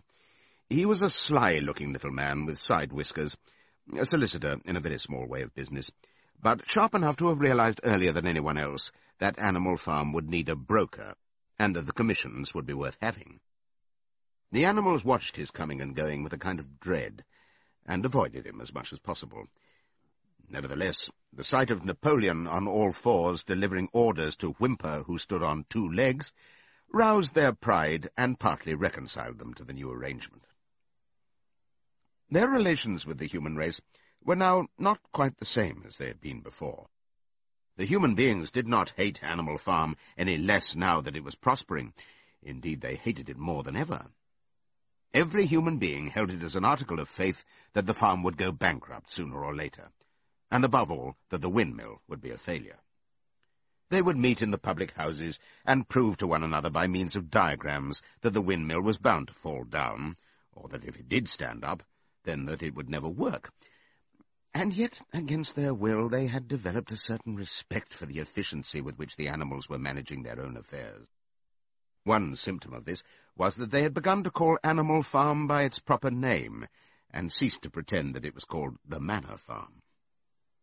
They had also dropped their championship of Jones, who had given up hope of getting his farm back and gone to live in another part of the county. Except through Whymper, there was as yet no contact between Animal Farm and the outside world, but there were constant rumours that Napoleon was about to enter into a definite business agreement, either with Mr. Pilkington of Foxwood or with Mr. Frederick of Pinchfield, but never, it was noticed, with both simultaneously. It was about this time that the pigs suddenly moved into the farmhouse and took up their residence there. Again, the animals seemed to remember that a resolution against this had been passed in the early days, and again Squealer was able to convince them that this was not the case. It was absolutely necessary, he said, that the pigs, who were the brains of the farm, should have a quiet place to work in. It was also more suited to the dignity of the leader, for of late he had taken to speaking of Napoleon under the title of leader, to live in a house than in a mere sty. Nevertheless, some of the animals were disturbed when they heard that the pigs not only took their meals in the kitchen and used the drawing-room as a recreation room, but also slept in the beds. Boxer passed it off as usual with, "Napoleon is always right." But Clover, who thought she remembered a definite ruling against beds, went to the end of the barn and tried to puzzle out the 7 commandments which were inscribed there. Finding herself unable to read more than individual letters, she fetched Muriel. "Muriel," she said, "read me the 4th commandment. Does it not say something about never sleeping in a bed?"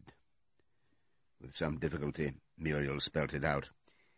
"It says, 'No animals shall sleep in a bed with sheets,'" she announced finally. Curiously enough, Clover had not remembered that the 4th commandment mentioned sheets, but as it was there on the wall, it must have done so. And Squealer, who happened to be passing at this moment, attended by 2 or 3 dogs, was able to put the whole matter in its proper perspective. "You have heard, then, comrades," he said, "that we pigs now sleep in the beds of the farmhouse. And why not? You did not suppose, surely, that there was ever a ruling against beds? A bed merely means a place to sleep in. A pile of straw in a stall is a bed, properly regarded. The rule was against sheets, which are a human invention.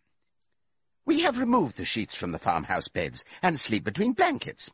Very comfortable beds they are, too, but not more comfortable than we need, I can tell you, comrades, with all the brain work we have to do nowadays.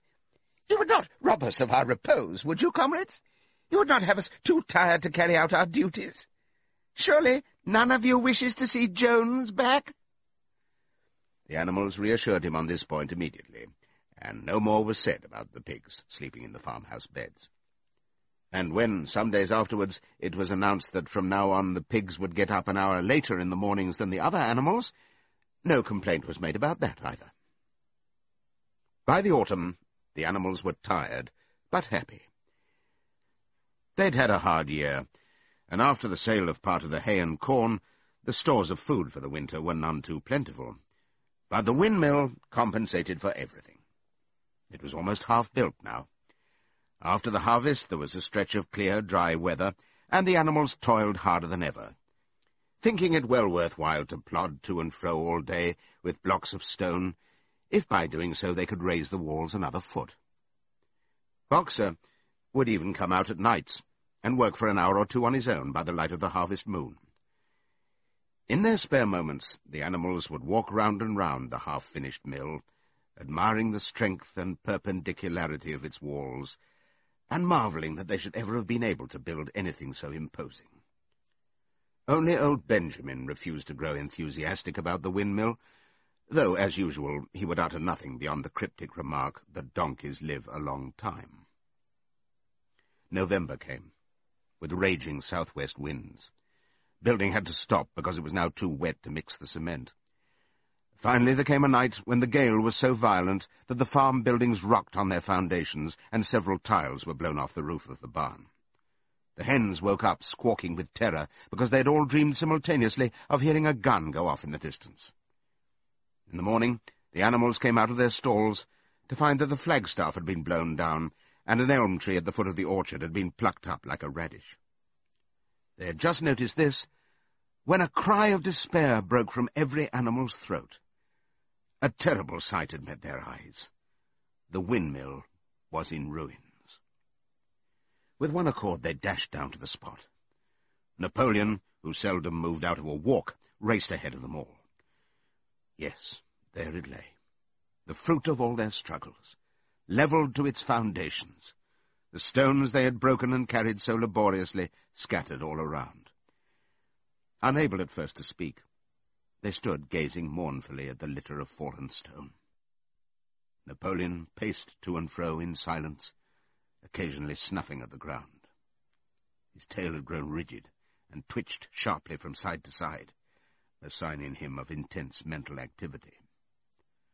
Suddenly he halted, as though his mind were made up. "Comrades," he said quietly, "do you know who is responsible for this? Do you know the enemy who has come in the night and overthrown our windmill? Snowball!" He suddenly roared in a voice of thunder. "Snowball has done this thing, in sheer malignity, thinking to set back our plans and avenge himself for his ignominious expulsion. This traitor has crept here under cover of night and destroyed our work of nearly a year. Comrades, here and now I pronounce the death sentence upon Snowball. Animal hero second class and half a bushel of apples to any animal who brings him to justice. A full bushel to anyone who captures him alive." The animals were shocked beyond measure to learn that even Snowball could be guilty of such an action. There was a cry of indignation, and everyone began thinking out ways of catching Snowball if he should ever come back. Almost immediately, the footprints of a pig were discovered in the grass at a little distance from the knoll. They could only be traced for a few yards, but appeared to lead to a hole in the hedge. Napoleon snuffed deeply at them and pronounced them to be snowballs. He gave it as his opinion that Snowball had probably come from the direction of Foxwood Farm. "No more delays, comrades," cried Napoleon when the footprints had been examined. "There is work to be done. This very morning we begin rebuilding the windmill, and we will build all through the winter, rain or shine. We will teach this miserable traitor that he cannot undo our work so easily. Remember, comrades, there must be no alteration in our plans. They shall be carried out to the day. Forward, comrades! Long live the windmill! Long live Animal Farm!" It was a bitter winter. The stormy weather was followed by sleet and snow, and then by a hard frost which did not break till well into February. The animals carried on as best they could with the rebuilding of the windmill, well knowing that the outside world was watching them, and that the envious human beings would rejoice and triumph if the mill were not finished on time. Out of spite, the human beings pretended not to believe that it was Snowball who had destroyed the windmill. They said that it had fallen down because the walls were too thin. The animals knew that this was not the case. Still, it had been decided to build the walls 3 feet thick this time, instead of 18 inches as before, which meant collecting much larger quantities of stone. For a long time, the quarry was full of snowdrifts, and nothing could be done. Some progress was made in the dry, frosty weather that followed, but it was cruel work, and the animals could not feel so hopeful about it as they had felt before. They were always cold, and usually hungry as well. Only Boxer and Clover never lost heart. Squealer made excellent speeches on the joy of service and the dignity of labour, but the other animals found more inspiration in Boxer's strength, and his never-failing cry of, "I will work harder." In January, food fell short. The corn ration was drastically reduced, and it was announced that an extra potato ration would be issued to make up for it. Then it was discovered that the greater part of the potato crop had been frosted in the clamps, which had not been covered thickly enough. The potatoes had become soft and discoloured, and only a few were edible. For days at a time, the animals had nothing to eat but chaff and mangles. Starvation seemed to stare them in the face. It was vitally necessary to conceal this fact from the outside world. Emboldened by the collapse of the windmill, the human beings were inventing fresh lies about Animal Farm. Once again, it was being put about that all the animals were dying of famine and disease, and that they were continually fighting among themselves, and had resorted to cannibalism and infanticide. Napoleon was well aware of the bad results that might follow if the real facts of the food situation were known, and he decided to make use of Mr. Whymper to spread a contrary impression. Hitherto, the animals had had little or no contact with Whymper on his weekly visits. Now, however, a few selected animals, mostly sheep, were instructed to remark casually in his hearing that rations had been increased. In addition, Napoleon ordered the almost empty bins in the store shed to be filled nearly to the brim with sand, which was then covered up with what remained of the grain and meal. On some suitable pretext, Whymper was led through the store shed and allowed to catch a glimpse of the bins. He was deceived, and continued to report to the outside world that there was no food shortage on Animal Farm. Nevertheless, towards the end of January, it became obvious that it would be necessary to procure some more grain from somewhere. In these days, Napoleon rarely appeared in public, but spent all his time in the farmhouse, which was guarded at each door by fierce-looking dogs. When he did emerge, it was in a ceremonial manner, with an escort of 6 dogs, who closely surrounded him and growled if anyone came too near. Frequently, he did not even appear on Sunday mornings, but issued his orders through one of the other pigs, usually Squealer.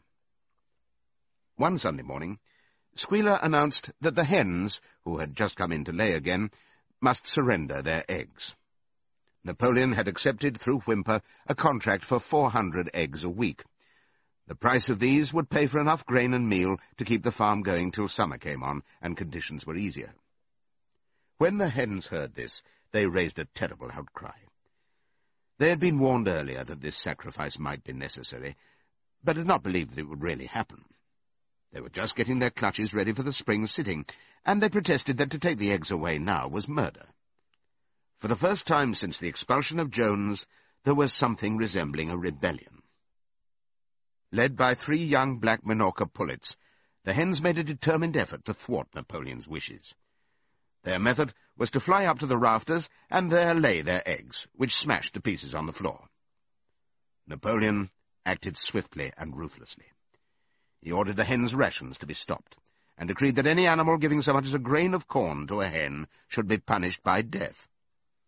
The dogs saw to it that these orders were carried out. For 5 days the hens held out, then they capitulated, and went back to their nesting boxes. 9 hens had died in the meantime. Their bodies were buried in the orchard, and it was given out that they had died of coccidiosis. Whymper heard nothing of this affair, and the eggs were duly delivered, a grocer's van driving up to the farm once a week to take them away.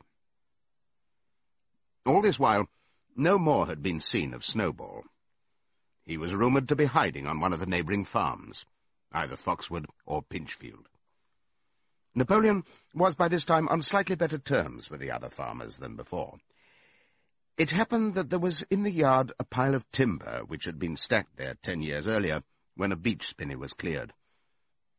It was well seasoned, and Whymper had advised Napoleon to sell it. Both Mr. Pilkington and Mr. Frederick were anxious to buy it. Napoleon was hesitating between the two, unable to make up his mind.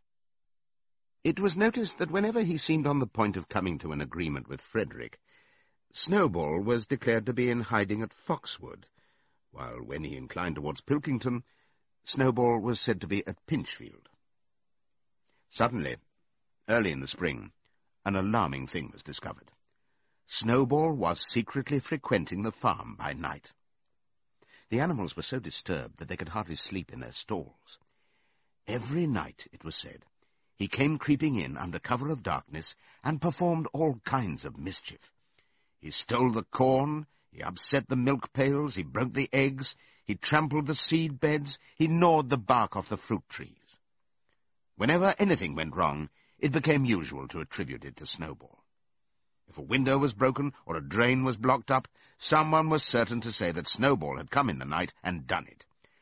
And when the key of the store shed was lost, the whole farm was convinced that Snowball had thrown it down the well. Curiously enough, they went on believing this, even after the mislaid key was found under a sack of meal. The cows declared unanimously that Snowball crept into their stalls and milked them in their sleep. The rats, which had been troublesome that winter, were also said to be in league with Snowball. Napoleon decreed that there should be a full investigation into Snowball's activities. With his dogs in attendance, he set out and made a careful tour of inspection of the farm buildings, the other animals following at a respectful distance. At every few steps, Napoleon stopped and snuffed the ground for traces of Snowball's footsteps, which he said he could detect by the smell. He snuffed in every corner, in the barn, in the cowshed, in the hen houses, in the vegetable garden, and found traces of Snowball almost everywhere. He would put his snout to the ground, give several deep sniffs, and exclaim in a terrible voice, "Snowball! He has been here. I can smell him distinctly." And at the word Snowball, all the dogs let out blood-curdling growls and showed their side teeth. The animals were thoroughly frightened. It seemed to them as though Snowball was some kind of invisible influence, pervading the air about them and menacing them with all kinds of dangers. In the evening, Squealer called them together, and with an alarmed expression on his face, told them that he had some serious news to report. "Comrades," cried Squealer, making little nervous skips, "a most terrible thing has been discovered. Snowball has sold himself to Frederick of Pinchfield Farm, who is even now plotting to attack us and take our farm away from us. Snowball is to act as his guide when the attack begins. But there is worse than that. We had thought that Snowball's rebellion was caused simply by his vanity and ambition, but we were wrong, comrades. Do you know what the real reason was? Snowball was in league with Jones from the very start. He was Jones's secret agent all the time. It has all been proved by documents which he left behind him and which we have only just discovered. To my mind, this explains a great deal, comrades. Did we not see for ourselves how he attempted, fortunately without success, to get us defeated and destroyed at the Battle of the Cowshed?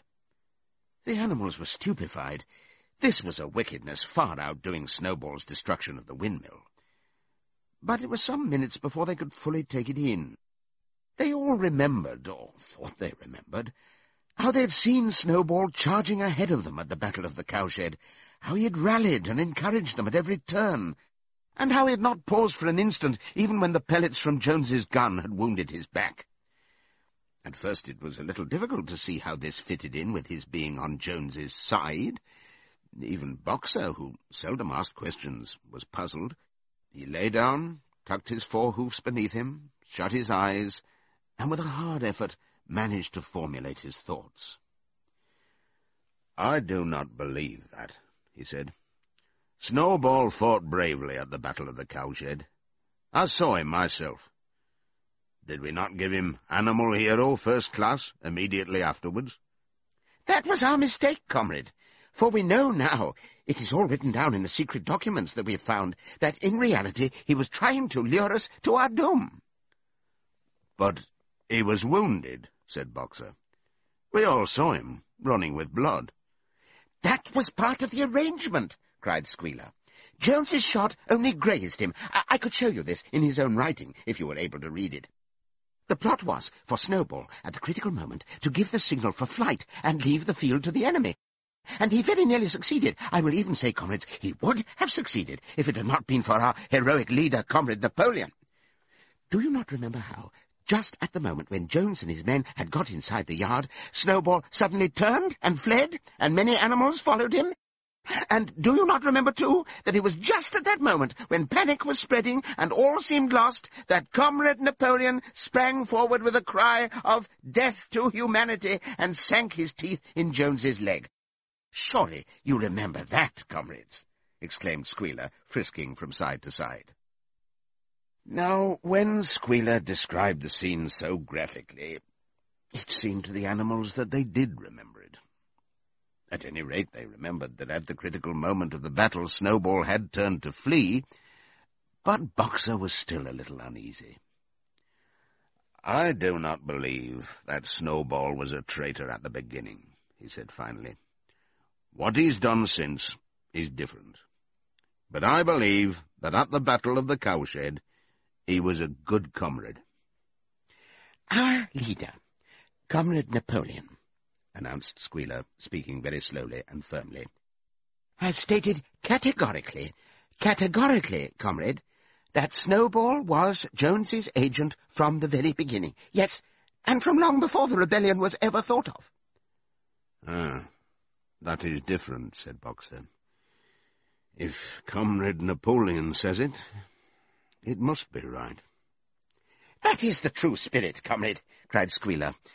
But it was noticed that he cast a very ugly look at Boxer with his little twinkling eyes. He turned to go, then paused and added impressively, "I warn every animal on this farm to keep his eyes very wide open, for we have reason to think that some of Snowball's secret agents are lurking among us at this moment." 4 days later, in the late afternoon, Napoleon ordered all the animals to assemble in the yard.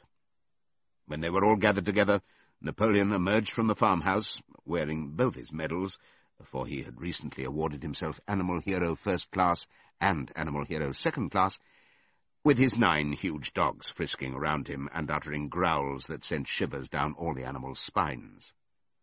They all cowered silently in their places, seeming to know in advance that some terrible thing was about to happen.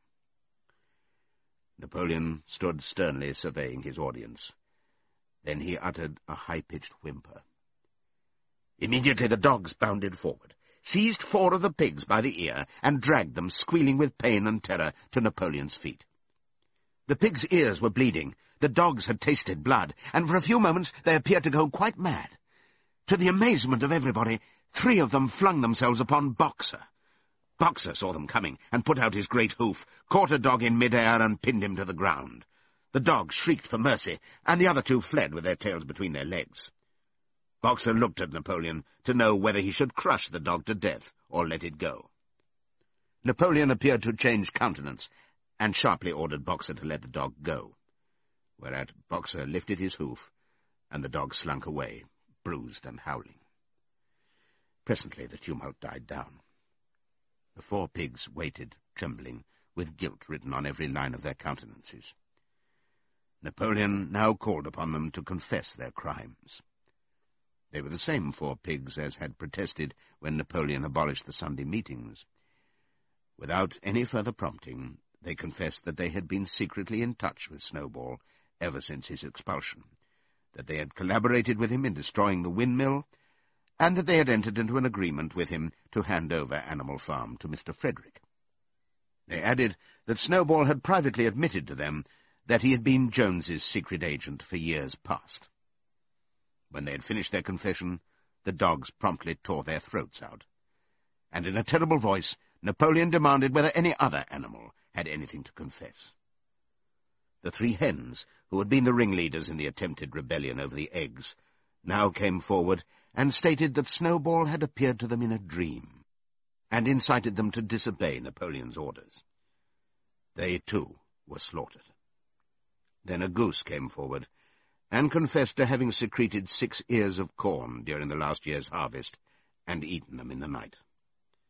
Then a sheep confessed to having urinated in the drinking pool, urged to do this, so she said, by Snowball, and 2 other sheep confessed to having murdered an old ram, an especially devoted follower of Napoleon, by chasing him round and round a bonfire when he was suffering from a cough. They were all slain on the spot. And so the tale of confessions and executions went on, until there was a pile of corpses lying before Napoleon's feet, and the air was heavy with the smell of blood, which had been unknown there since the expulsion of Jones. When it was all over, the remaining animals, except for the pigs and dogs, crept away in a body. They were shaken and miserable. They did not know which was more shocking, the treachery of the animals who had leagued themselves with Snowball, or the cruel retribution they had just witnessed. In the old days there had often been scenes of bloodshed, equally terrible, but it seemed to all of them that it was far worse now that it was happening among themselves. Since Jones had left the farm, until today, no animal had killed another animal. Not even a rat had been killed. They had made their way onto the little knoll where the half-finished windmill stood, and with one accord they all lay down as though huddling together for warmth. Clover, Muriel, Benjamin, the cows, the sheep, and a whole flock of geese and hens. Everyone, indeed, except the cat, who had suddenly disappeared just before Napoleon ordered the animals to assemble. For some time nobody spoke. Only Boxer remained on his feet. He fidgeted to and fro, swishing his long black tail against his sides, and occasionally uttering a little whinny of surprise. Finally he said, "I do not understand it. I would not have believed that such things could happen on our farm. It must be due to some fault in ourselves. The solution, as I see it, is to work harder. From now onwards, I shall get up a full hour earlier in the mornings." And he moved off at his lumbering trot and made for the quarry. Having got there, he collected 2 successive loads of stone and dragged them down to the windmill before retiring for the night. The animals huddled about Clover, not speaking. The knoll where they were lying gave them a wide prospect across the countryside. Most of Animal Farm was within their view, the long pasture stretching down to the main road, the hayfield, the spinney, the drinking pool, the ploughed fields where the young wheat was thick and green, and the red roofs of the farm buildings with the smoke curling from the chimneys. It was a clear spring evening. The grass and the bursting hedges were gilded by the level rays of the sun. Never had the farm and with a kind of surprise they remembered that it was their own farm, every inch of it their own property, appeared to the animals so desirable a place. As Clover looked down the hillside, her eyes filled with tears. If she could have spoken her thoughts, it would have been to say that this was not what they had aimed at when they had set themselves years ago to work for the overthrow of the human race. These scenes of terror and slaughter were not what they had looked forward to on that night when old Major first stirred them to rebellion. If she herself had had any picture of the future, it had been of a society of animals set free from hunger and the whip, all equal, each working according to his capacity, the strong protecting the weak, as she had protected the lost brood of ducklings with her foreleg on the night of Major's speech. Instead, she did not know why, they had come to a time when no one dared speak his mind, when fierce growling dogs roamed everywhere, and when you had to watch your comrades torn to pieces after confessing to shocking crimes. There was no thought of rebellion or disobedience in her mind. She knew that, even as things were, they were far better off than they had been in the days of Jones, and that before all else it was needful to prevent the return of the human beings. Whatever happened, she would remain faithful, work hard, carry out the orders that were given to her, and accept the leadership of Napoleon. But still, it was not for this that she and all the other animals had hoped and toiled. It was not for this that they had built the windmill and faced the pellets of Jones's gun. Such were her thoughts, though she lacked the words to express them. At last, feeling this to be in some way a substitute for the words she was unable to find, she began to sing Beasts of England.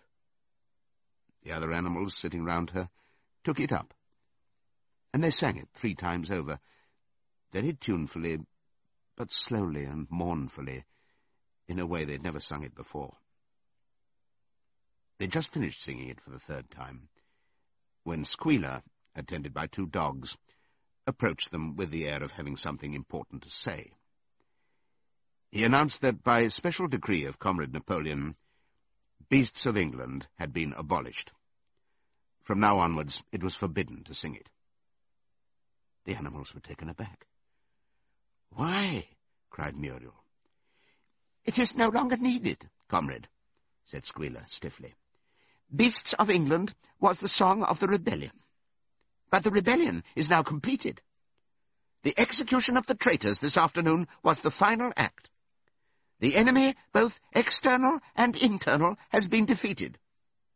In Beasts of England, we expressed our longing for a better society in days to come. But that society has now been established. Clearly, this song has no longer any purpose."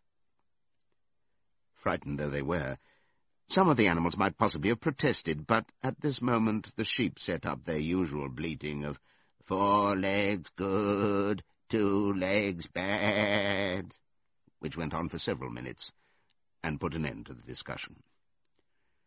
So, Beasts of England was heard no more. In its place, Minimus, the poet, had composed another song, which began, Animal farm, never through me shalt thou come to harm. And this was sung every Sunday morning, after the hoisting of the flag. But somehow neither the words nor the tune ever seemed to the animals to come up to Beasts of England. A few days later, when the terror caused by the executions had died down, some of the animals remembered, or thought they remembered, that the 6th commandment decreed, "No animal shall kill any other animal." And though no one cared to mention it in the hearing of the pigs or the dogs, it was felt that the killings which had taken place did not square with this. Clover asked Benjamin to read her the 6th commandment, and when Benjamin, as usual, said that he refused to meddle in such matters, she fetched Muriel. Muriel read the commandment for her. It ran, "No animal shall kill any other animal without cause." Somehow or other, the last two words had slipped out of the animals' memory. But they saw now that the commandment had not been violated, for clearly there was good reason for killing the traitors who had leagued themselves with Snowball. Throughout that year, the animals worked even harder than they had worked in the previous year.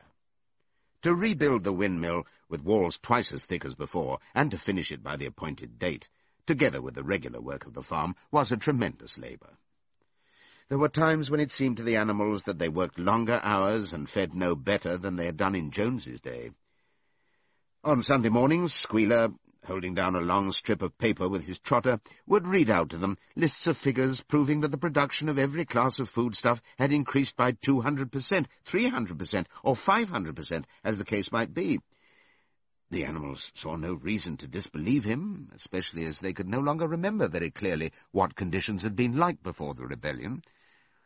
All the same, there were days when they felt that they would sooner have had less figures and more food. All orders were now issued through Squealer, or one of the other pigs. Napoleon himself was not seen in public as often as once in a fortnight.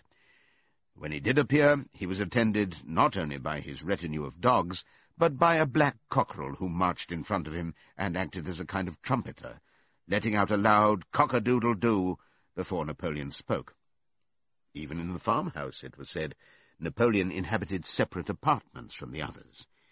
He took his meals alone, with 2 dogs to wait upon him, and always ate from the Crown Derby dinner service which had been in the glass cupboard in the drawing-room. It was also announced that the gun would be fired every year on Napoleon's birthday, as well as on the other 2 anniversaries. Napoleon was now never spoken of simply as Napoleon.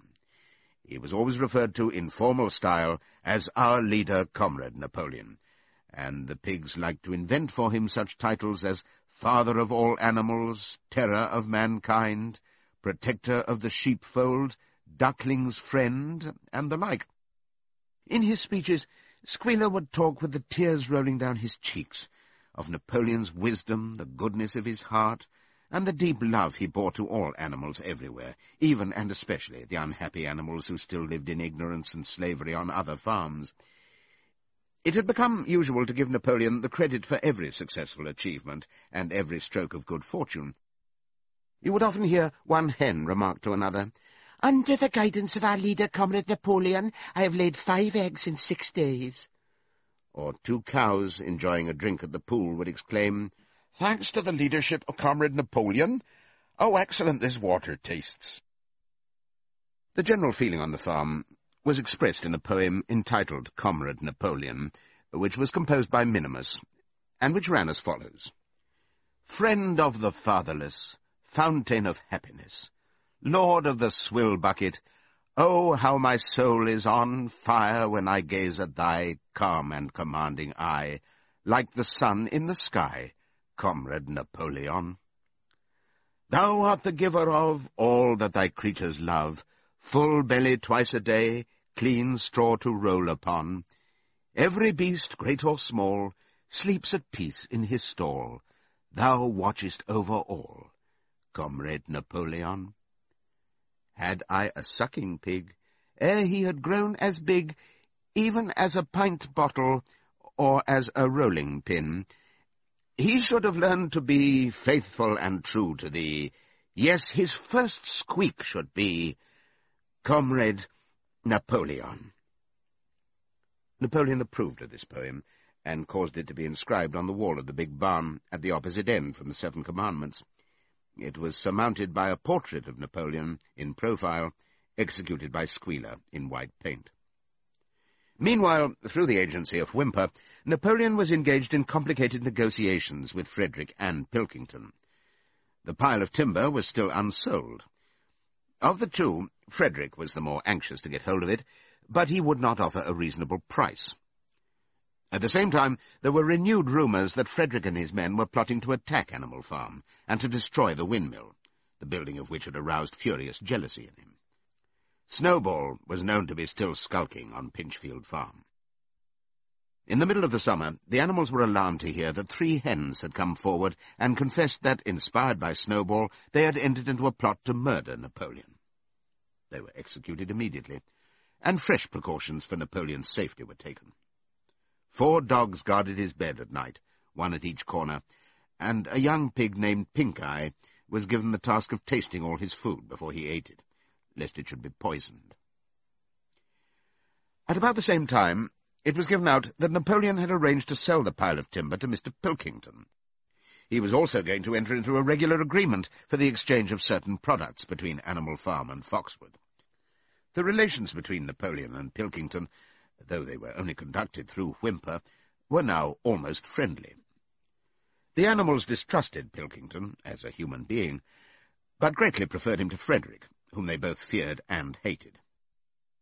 As the summer wore on, and the windmill neared completion, the rumours of an impending treacherous attack grew stronger and stronger.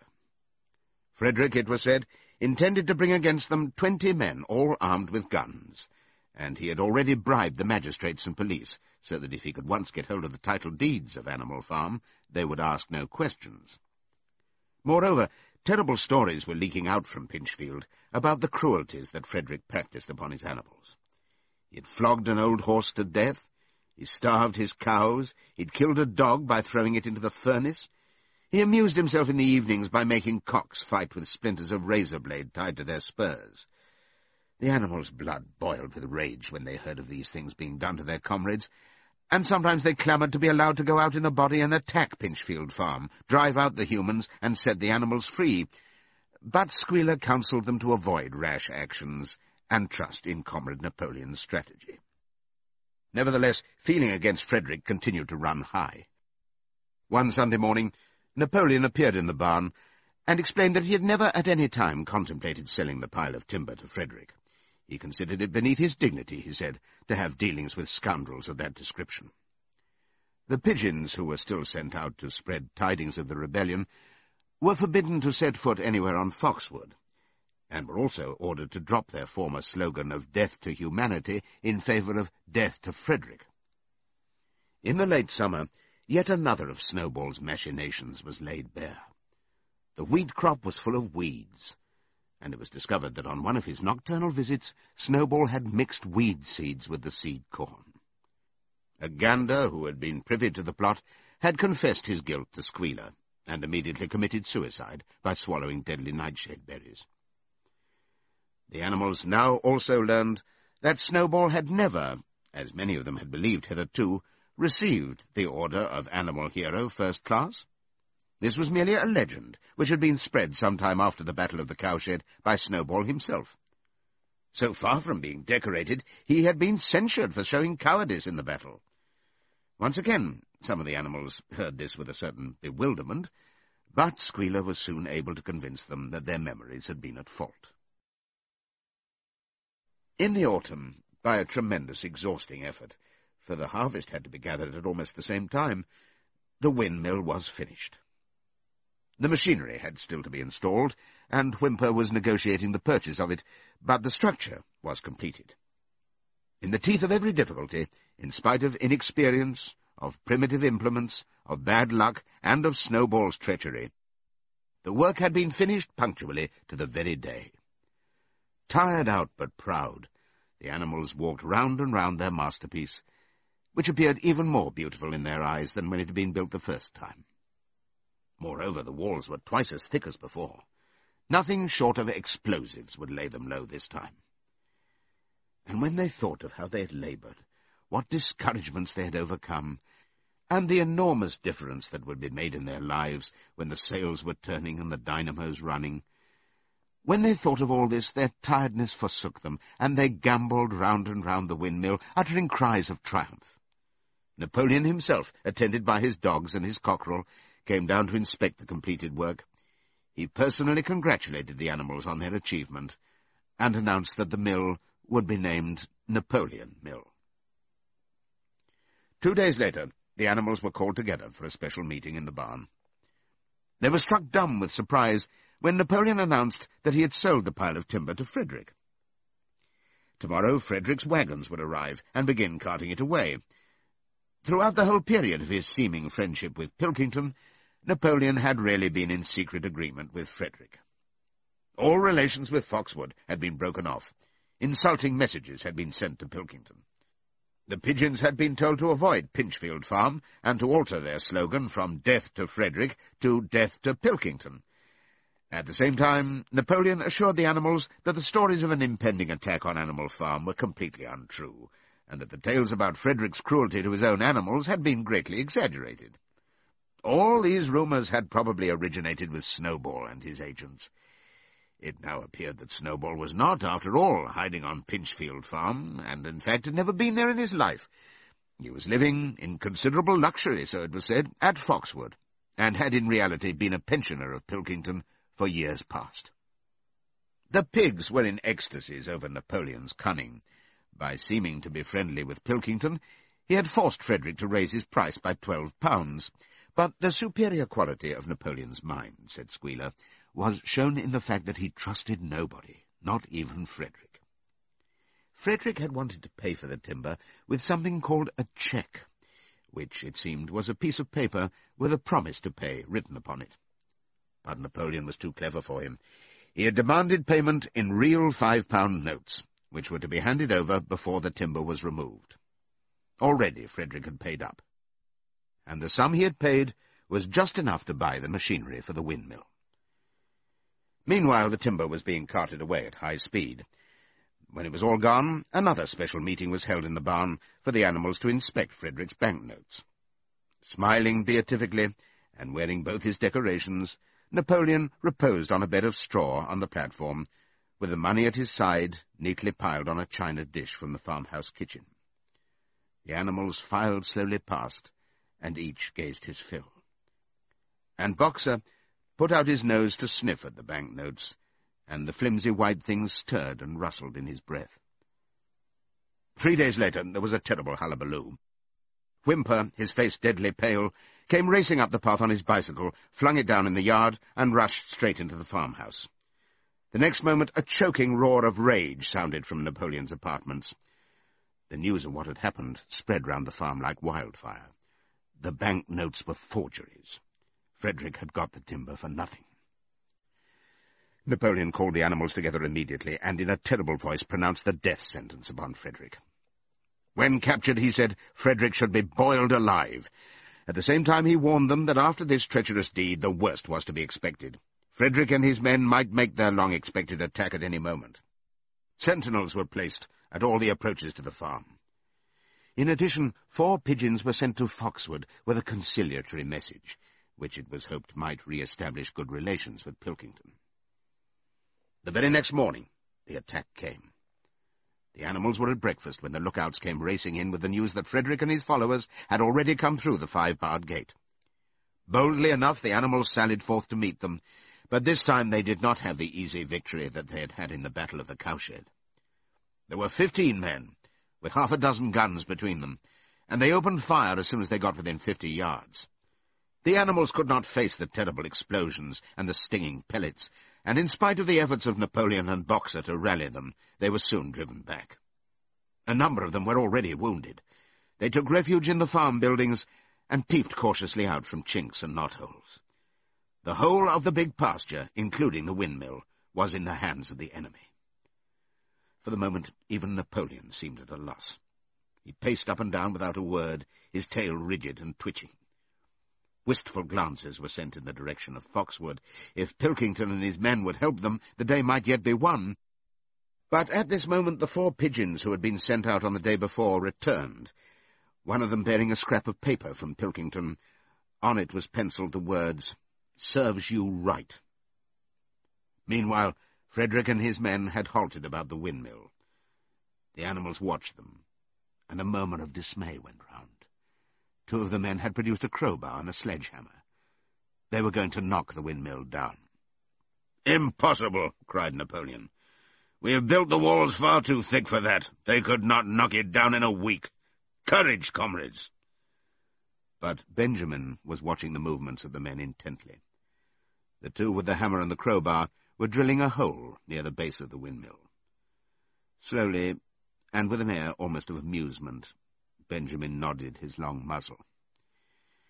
"I thought so," he said. "Do you not see what they're doing? In another moment they're going to pack blasting powder into that hole." Terrified, the animals waited. It was impossible now to venture out of the shelter of the buildings. After a few minutes, the men were seen to be running in all directions. Then there was a deafening roar. The pigeons swirled into the air, and all the animals, except Napoleon, flung themselves flat on their bellies and hid their faces. When they got up again, a huge cloud of black smoke was hanging where the windmill had been.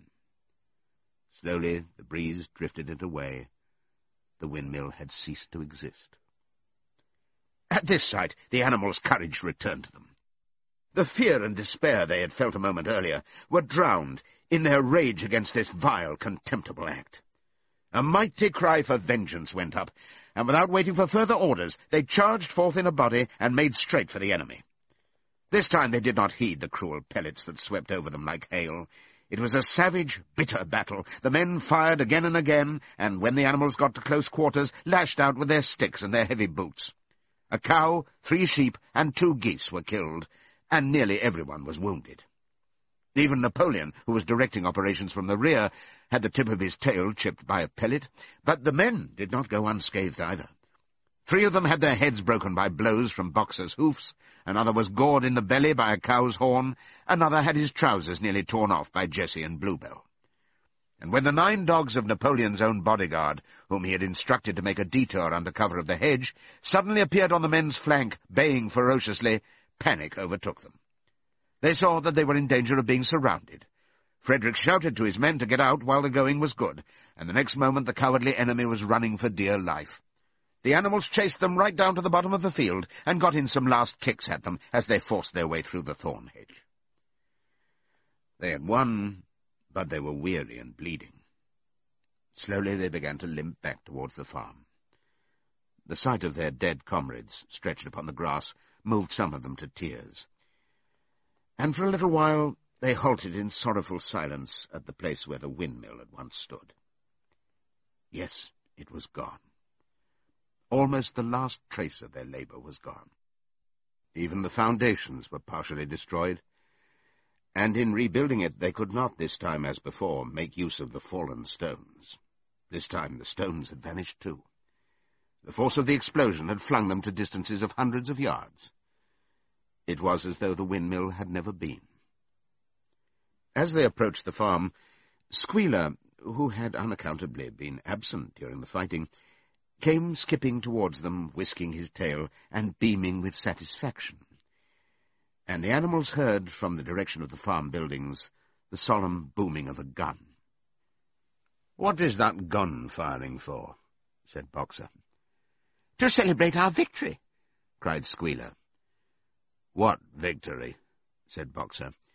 His knees were bleeding, he had lost a shoe and split his hoof, and a dozen pellets had lodged themselves in his hind leg.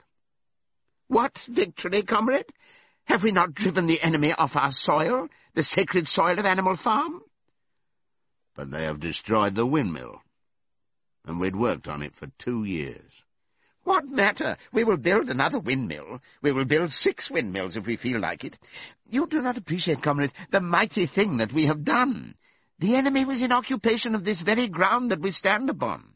And now, thanks to the leadership of Comrade Napoleon, we have won every inch of it back again." "Then we've won back what we had before," said Boxer.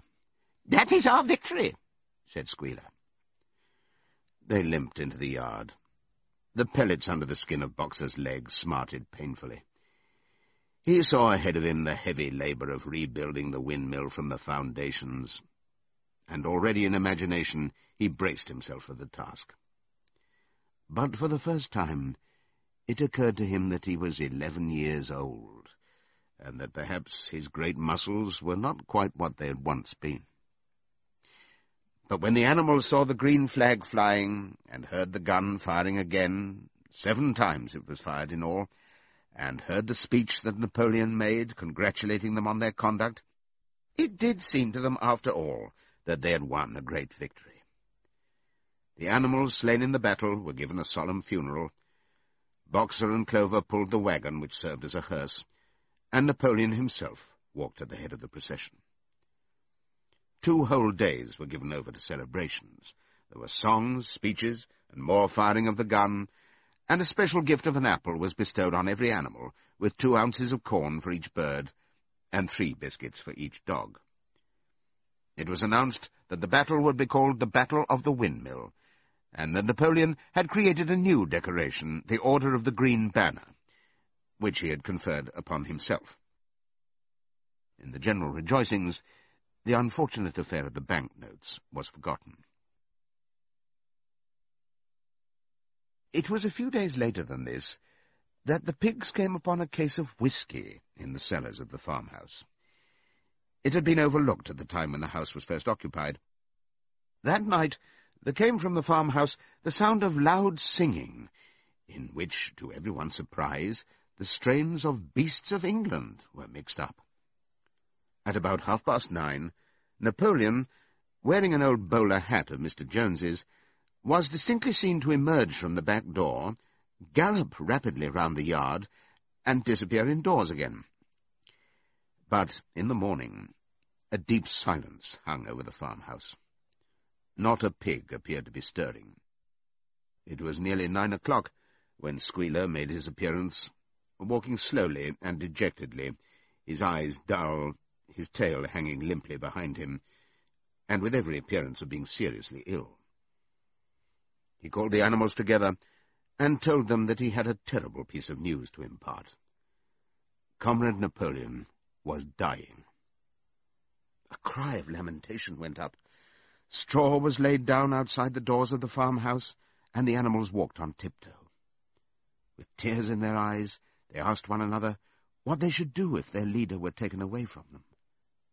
A rumour went round that Snowball had, after all, contrived to introduce poison into Napoleon's food.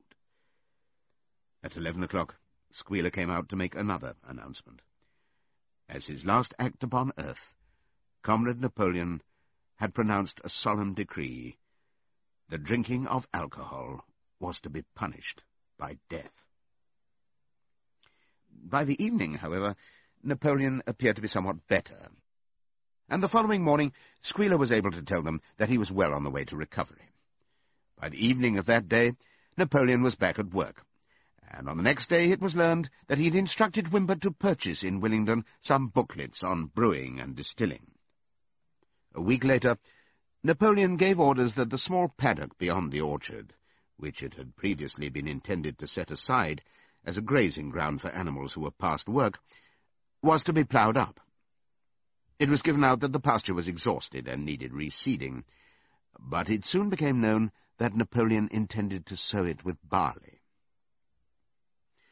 About this time there occurred a strange incident which hardly anyone was able to understand. One night, at about 12 o'clock, there was a loud crash in the yard, and the animals rushed out of their stalls. It was a moonlit night. At the foot of the end wall of the big barn, where the 7 commandments were written, there lay a ladder, broken in 2 pieces. Squealer, temporarily stunned, was sprawling beside it, and near at hand there lay a lantern, a paintbrush, and an overturned pot of white paint.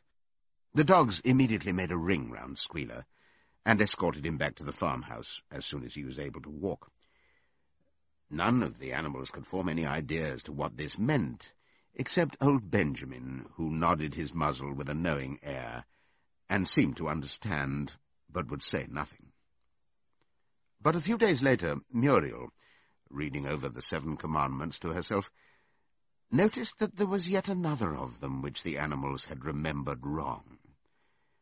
They had thought that the 5th commandment was, "No animal shall drink alcohol," but there were 2 words that they'd forgotten. Actually, the commandment read, "No animal shall drink alcohol to excess." Boxer's split hoof was a long time in healing. They had started the rebuilding of the windmill the day after the victory celebrations were ended. Boxer refused to take even a day off work, and made it a point of honour not to let it be seen that he was in pain. In the evenings he would admit privately to Clover that the hoof troubled him a great deal. Clover treated the hoof with poultices of herbs which she prepared by chewing them, and both she and Benjamin urged Boxer to work less hard. "A horse's lungs do not last forever," she said to him. But Boxer would not listen. He had, he said, only one real ambition left, to see the windmill well under way before he reached the age for retirement. At the beginning, when the laws of Animal Farm were first formulated, the retiring age had been fixed for horses and pigs at 12, for cows at 14, for dogs at 9, for sheep at 7, and for hens and geese at 5. Liberal old-age pensions had been agreed upon.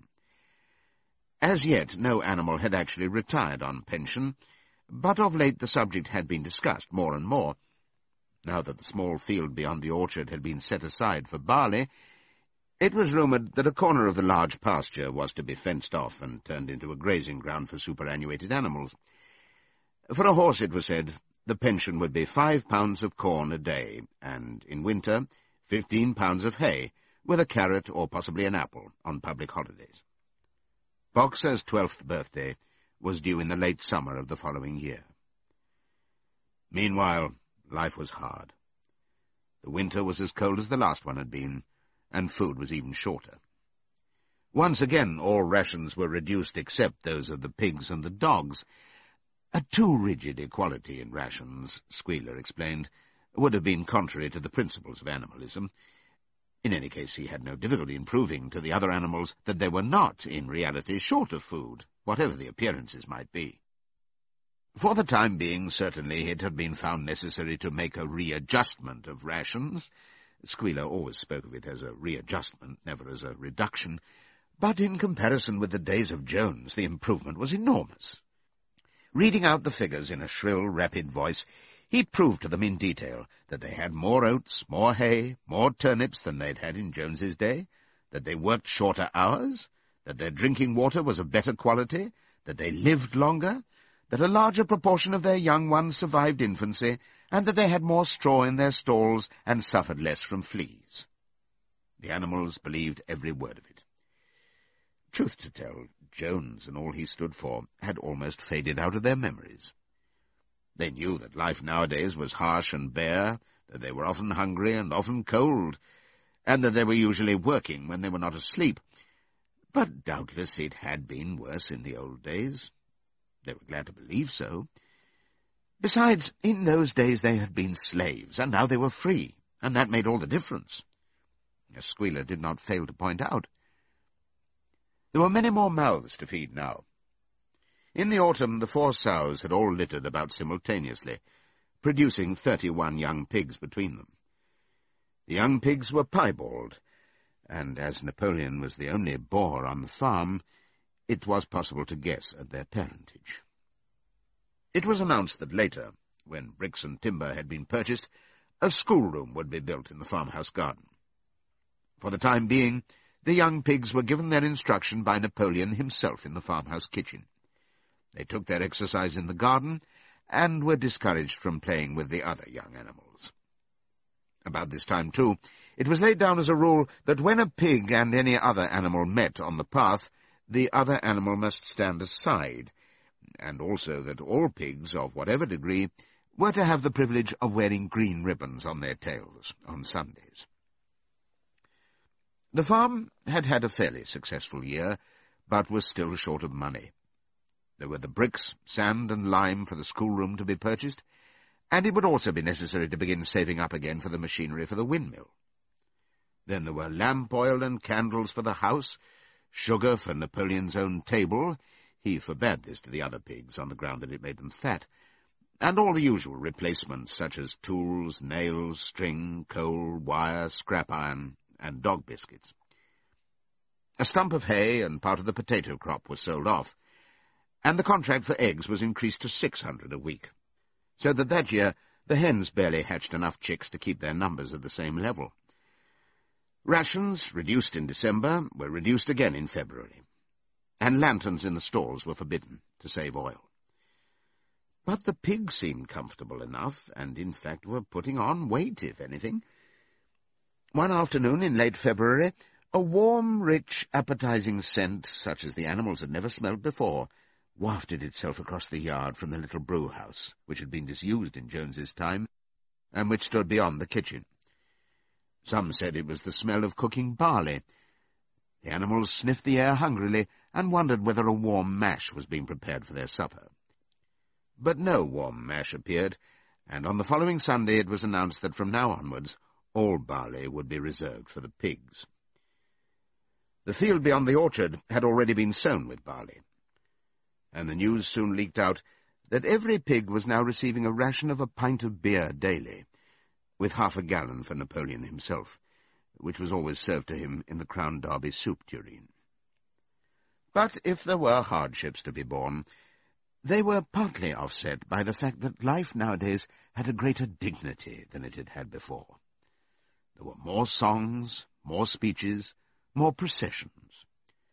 Napoleon had commanded that once a week there should be held something called a spontaneous demonstration, the object of which was to celebrate the struggles and triumphs of Animal Farm. At the appointed time, the animals would leave their work and march round the precincts of the farm in military formation, with the pigs leading, then the horses, then the cows, then the sheep, and then the poultry. The dogs flanked the procession, and at the head of all marched Napoleon's black cockerel. Boxer and Clover always carried between them a green banner marked with the hoof and the horn, and the caption, "Long live Comrade Napoleon."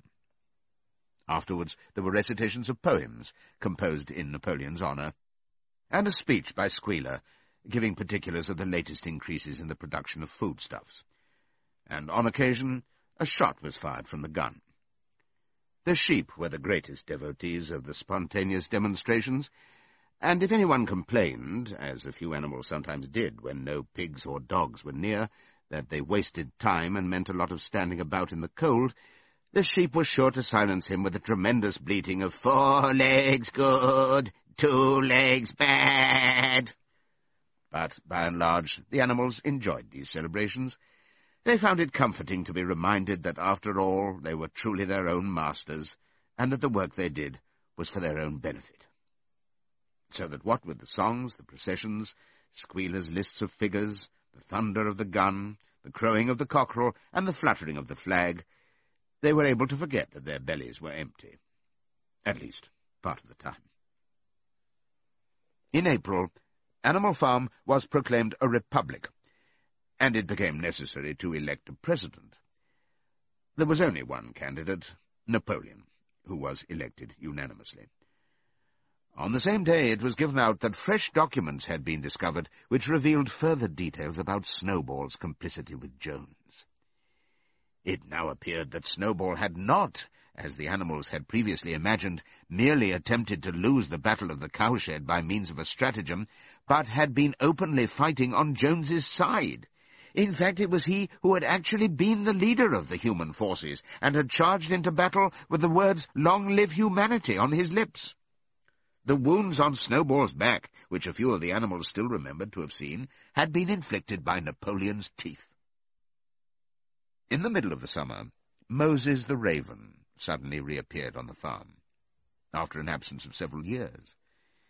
He was quite unchanged, still did no work, and talked in the same strain as ever about Sugar Candy Mountain. He would perch on a stump, flap his black wings, and talk by the hour to anyone who would listen. "Up there, comrades," he would say solemnly, pointing to the sky with his large beak. "Up there, just on the other side of that dark cloud that you can see. There it lies, Sugar Candy Mountain, that happy country where we poor animals shall rest forever from our labours." He even claimed to have been there on one of his higher flights, and to have seen the everlasting fields of clover and the linseed cake and lump sugar growing on the hedges. Many of the animals believed him. Their lives now, they reasoned, were hungry and laborious.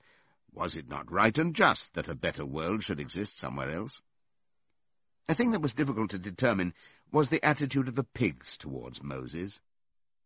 They all declared contemptuously that his stories about Sugar Candy Mountain were lies, and yet they allowed him to remain on the farm, not working, with an allowance of a gill of beer a day. After his hoof had healed up, Boxer worked harder than ever. Indeed, all the animals worked like slaves that year. Apart from the regular work of the farm and the rebuilding of the windmill, there was the schoolhouse for the young pigs, which was started in March. Sometimes the long hours on insufficient food were hard to bear, but Boxer never faltered. In nothing that he said or did was there any sign that his strength was not what it had been. It was only his appearance that was a little altered.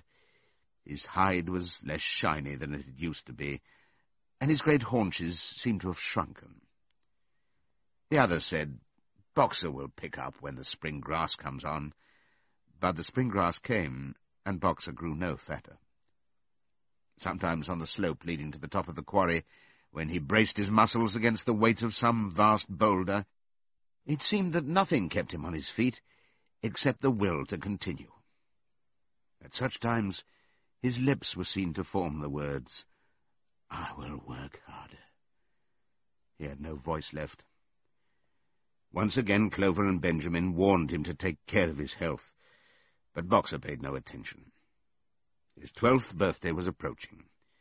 He did not care what happened, so long as a good store of stone was accumulated before he went on pension. Late one evening, in the summer, a sudden rumour ran round the farm that something had happened to Boxer. He had gone out alone to drag a load of stone down to the windmill. And sure enough, the rumour was true. A few minutes later, 2 pigeons came racing in with the news, "Boxer has fallen! He's lying on his side and can't get up." About half the animals on the farm rushed out to the knoll where the windmill stood. There lay Boxer, between the shafts of the cart, his neck stretched out, unable even to raise his head. His eyes were glazed, his sides matted with sweat. A thin stream of blood had trickled out of his mouth. Clover dropped to her knees at his side. "Boxer," she cried, "how are you?" "It is my lung," said Boxer in a weak voice. "It does not matter. I think you will be able to finish the windmill without me. There is a pretty good store of stone accumulated. I had only another month to go in any case. To tell you the truth, I had been looking forward to my retirement. And perhaps, as Benjamin is growing old too, they will let him retire at the same time, and be a companion to me." "We must get help at once," said Clover. "Run, somebody, and tell Squealer what has happened." All the other animals immediately raced back to the farmhouse to give Squealer the news.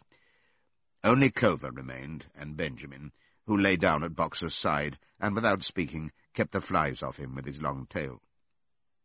After about a quarter of an hour, Squealer appeared, full of sympathy and concern. He said that Comrade Napoleon had learned with the very deepest distress of this misfortune to one of the most loyal workers on the farm, and was already making arrangements to send Boxer to be treated in the hospital at Willingdon. The animals felt a little uneasy at this. Except for Molly and Snowball, no other animal had ever left the farm, and they did not like to think of their sick comrade in the hands of human beings. However, Squealer easily convinced them that the veterinary surgeon in Willingdon could treat Boxer's case more satisfactorily than could be done on the farm. And about half an hour later, when Boxer had somewhat recovered, he was with difficulty got onto his feet, and managed to limp back to his stall, where Clover and Benjamin had prepared a good bed of straw for him. For the next 2 days, Boxer remained in his stall. The pigs had sent out a large bottle of pink medicine, which they had found in the medicine chest in the bathroom, and Clover administered it to Boxer twice a day after meals. In the evenings, she lay in his stall and talked to him, while Benjamin kept the flies off him. Boxer professed not to be sorry for what had happened. If he made a good recovery, he might expect to live another 3 years, and he looked forward to the peaceful days that he would spend in the corner of the big pasture. It would be the first time that he had had leisure to study and improve his mind. He intended, he said, to devote the rest of his life to learning the remaining 22 letters of the alphabet. However, Benjamin and Clover could only be with Boxer after working hours, and it was in the middle of the day when the van came to take him away. The animals were all at work weeding turnips, under the supervision of a pig, when they were astonished to see Benjamin come galloping from the direction of the farm buildings, braying at the top of his voice. It was the first time that they had ever seen Benjamin excited. Indeed, it was the first time that anyone had ever seen him gallop. "Quick, quick," he shouted. "Come at once! They're taking Boxer away!" Without waiting for orders from the pig, the animals broke off work and raced back to the farm buildings. Sure enough, there in the yard was a large closed van, drawn by 2 horses, with lettering on its side, and a sly-looking man in a low-crowned bowler hat sitting on the driver's seat. And Boxer's stall was empty. The animals crowded round the van. "Goodbye, Boxer," they chorused. "Goodbye." "Fools! Fools!" shouted Benjamin, prancing round them and stamping the earth with his small hoofs. "Fools! Do you not see what is written on the side of that van?" That gave the animals pause, and there was a hush. Muriel began to spell out the words, but Benjamin pushed her aside, and in the midst of a deadly silence he read, "Alfred Simmons, horse slaughterer and glue boiler, Willingdon. Dealer in hides and bone meal. Kennels supplied." "Do you not understand what that means? They are taking Boxer to the knackers." A cry of horror burst from all the animals. At this moment the man on the box whipped up his horses, and the van moved out of the yard at a smart trot. All the animals followed, crying out at the tops of their voices. Clover forced her way to the front. The van began to gather speed. Clover tried to stir her stout limbs to a gallop, and achieved a canter. "Boxer!" she cried. "Boxer! Boxer! Boxer!" And just at this moment, as though he had heard the uproar outside, Boxer's face with the white stripe down his nose appeared at the small window at the back of the van. "Boxer!" cried Clover in a terrible voice. "Boxer, get out! Get out quickly! They are taking you to your death!" All the animals took up the cry of, "Get out, Boxer, get out!" But the van was already gathering speed and drawing away from them. It was uncertain whether Boxer had understood what Clover had said. But a moment later his face disappeared from the window, and there was the sound of a tremendous drumming of hoofs inside the van. He was trying to kick his way out. The time had been when a few kicks from Boxer's hoofs would have smashed the van to matchwood. But alas, his strength had left him, and in a few moments the sound of drumming hoofs grew fainter and died away. In desperation the animals began appealing to the 2 horses which drew the van to stop. "Comrades, comrades," they shouted, "don't take your own brother to his death." But the stupid brutes, too ignorant to realize what was happening, merely set back their ears and quickened their pace. Boxer's face did not reappear at the window. Too late, someone thought of racing ahead and shutting the 5-barred gate, but in another moment the van was through it and rapidly disappearing down the road. Boxer was never seen again. 3 days later it was announced that he had died in the hospital at Willingdon, in spite of receiving every attention a horse could have. Squealer came to announce the news to the others. He had, he said, been present during Boxer's last hours. "It was the most affecting sight I have ever seen," said Squealer, lifting his trotter and wiping away a tear. "I was at his bedside at the very last, and at the end, almost too weak to speak, he whispered in my ear that his sole sorrow was to have passed on before the windmill was finished. 'Forward, comrades,' he whispered. 'Forward in the name of the rebellion. Long live Animal Farm. Long live Comrade Napoleon. Napoleon is always right.' Those were his very last words, comrades." Here Squealer's demeanour suddenly changed. He fell silent for a moment, and his little eyes darted suspicious glances from side to side before he proceeded. It had come to his knowledge, he said, that a foolish and wicked rumour had been circulated at the time of Boxer's removal. Some of the animals had noticed that the van which took Boxer away was marked Horse Slaughterer, and had actually jumped to the conclusion that Boxer was being sent to the knackers. It was almost unbelievable, said Squealer, that any animal could be so stupid. "Surely," he cried indignantly, whisking his tail and skipping from side to side, "surely they knew their beloved leader, Comrade Napoleon, better than that." But the explanation was really very simple. The van had previously been the property of the knacker, and had been bought by the veterinary surgeon, who had not yet painted the old name out. That was how the mistake had arisen. The animals were enormously relieved to hear this, and when Squealer went on to give further graphic details of Boxer's deathbed, the admirable care he had received, and the expensive medicines for which Napoleon had paid without a thought as to the cost, their last doubts disappeared, and the sorrow that they felt for their comrade's death was tempered by the thought that at least he had died happy. Napoleon himself appeared at the meeting on the following Sunday morning and pronounced a short oration in Boxer's honour. It had not been possible, he said, to bring back their lamented comrade's remains for interment on the farm, but he had ordered a large wreath to be made from the laurels in the farmhouse garden and sent down to be placed on Boxer's grave. And in a few days' time, the pigs intended to hold a memorial banquet in Boxer's honour. Napoleon ended his speech with a reminder of Boxer's two favourite maxims: "I will work harder," and "Comrade Napoleon is always right." Maxims, he said, which every animal would do well to adopt as his own. On the day appointed for the banquet, a grocer's van drove up from Willingdon and delivered a large wooden crate at the farmhouse. That night there was the sound of uproarious singing, which was followed by what sounded like a violent quarrel and ended at about 11 o'clock with a tremendous crash of glass. No one stirred in the farmhouse before noon on the following day, and the word went round that from somewhere or other the pigs had acquired the money to buy themselves another case of whisky. Years passed. The seasons came and went. The short animal lives fled by. A time came when there was no one who remembered the old days before the rebellion, except Clover, Benjamin, Moses the raven, and a number of the pigs. Muriel was dead. Bluebell, Jessie, and Pincher were dead.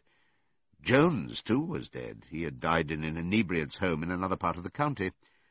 Snowball was forgotten. Boxer was forgotten, except by the few who had known him. Clover was an old stout mare now, stiff in the joints and with a tendency to rheumy eyes. She was 2 years past the retiring age, but in fact no animal had ever actually retired. The talk of setting aside a corner of the pasture for superannuated animals had long since been dropped. Napoleon was now a mature boar of 24 stone. Squealer was so fat that he could with difficulty see out of his eyes. Only old Benjamin was much the same as ever, except for being a little greyer about the muzzle, and since Boxer's death, more morose and taciturn than ever. There were many more creatures on the farm now, though the increase was not so great as had been expected in earlier years. Many animals had been born to whom the rebellion was only a dim tradition, passed on by word of mouth, and others had been bought who had never heard mention of such a thing before their arrival. The farm possessed 3 horses now, besides Clover. They were fine upstanding beasts, willing workers, and good comrades, but very stupid. None of them proved able to learn the alphabet beyond the letter B. They accepted everything that they were told about the rebellion, and the principles of animalism, especially from Clover, for whom they had an almost filial respect, but it was doubtful whether they understood very much of it. The farm was more prosperous now, and better organized. It had even been enlarged by 2 fields which had been bought from Mr. Pilkington. The windmill had been successfully completed at last, and the farm possessed a threshing machine and a hay elevator of its own, and various new buildings had been added to it. Whymper had bought himself a dog-cart. The windmill, however, had not after all been used for generating electrical power. It was used for milling corn, and brought in a handsome money profit. The animals were hard at work building yet another windmill. When that one was finished, so it was said, the dynamos would be installed. But the luxuries of which Snowball had once taught the animals to dream, the stalls with electric light and hot and cold water, and the 3-day week, were no longer talked about. Napoleon had denounced such ideas as contrary to the spirit of animalism. The truest happiness, he said, lay in working hard and living frugally. Somehow it seemed as though the farm had grown richer without making the animals themselves any richer, except, of course, for the pigs and the dogs.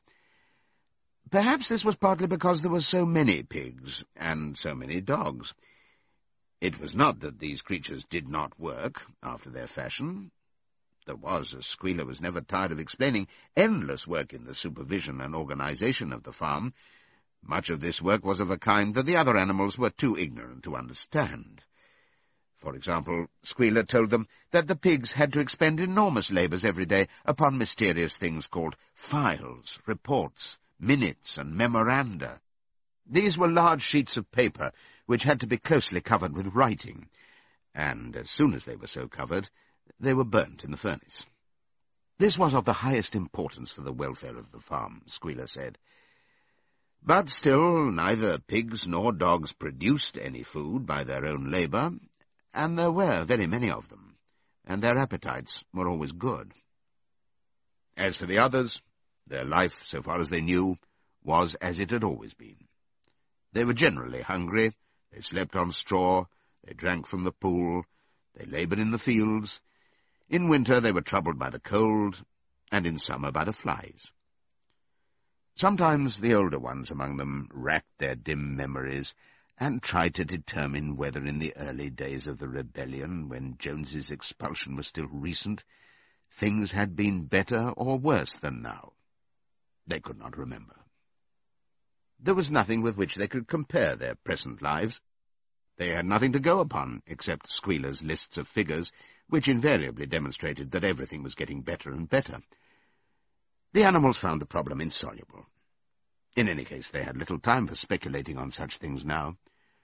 Only old Benjamin professed to remember every detail of his long life, and to know that things never had been, nor ever could be, much better or much worse. Hunger, hardship, and disappointment being, so he said, the unalterable law of life. And yet the animals never gave up hope. More, they never lost, even for an instant, their sense of honour and privilege in being members of Animal Farm. They were still the only farm in the whole country, in all England, owned and operated by animals. Not one of them, not even the youngest, not even the newcomers who had been brought from farms 10 or 20 miles away, ever ceased to marvel at that. And when they heard the gun booming and saw the green flag fluttering at the masthead, their hearts swelled with imperishable pride, and the talk turned always towards the old heroic days, the expulsion of Jones, the writing of the 7 Commandments, the great battles in which the human invaders had been defeated. None of the old dreams had been abandoned. The Republic of the Animals, which Major had foretold, when the green fields of England should be untrodden by human feet, was still believed in. Some day it was coming. It might not be soon, it might not be within the lifetime of any animal now living, but still it was coming. Even the tune of Beasts of England was perhaps hummed secretly here and there. At any rate, it was a fact that every animal on the farm knew it, though no one would have dared to sing it aloud. It might be that their lives were hard and that not all of their hopes had been fulfilled, but they were conscious that they were not as other animals. If they went hungry, it was not from feeding tyrannical human beings. If they worked hard, at least they worked for themselves. No creature among them went upon 2 legs. No creature called any other creature master. All animals were equal. One day in early summer, Squealer ordered the sheep to follow him and led them out to a piece of waste ground at the other end of the farm, which had become overgrown with birch saplings. The sheep spent the whole day there, browsing at the leaves under Squealer's supervision.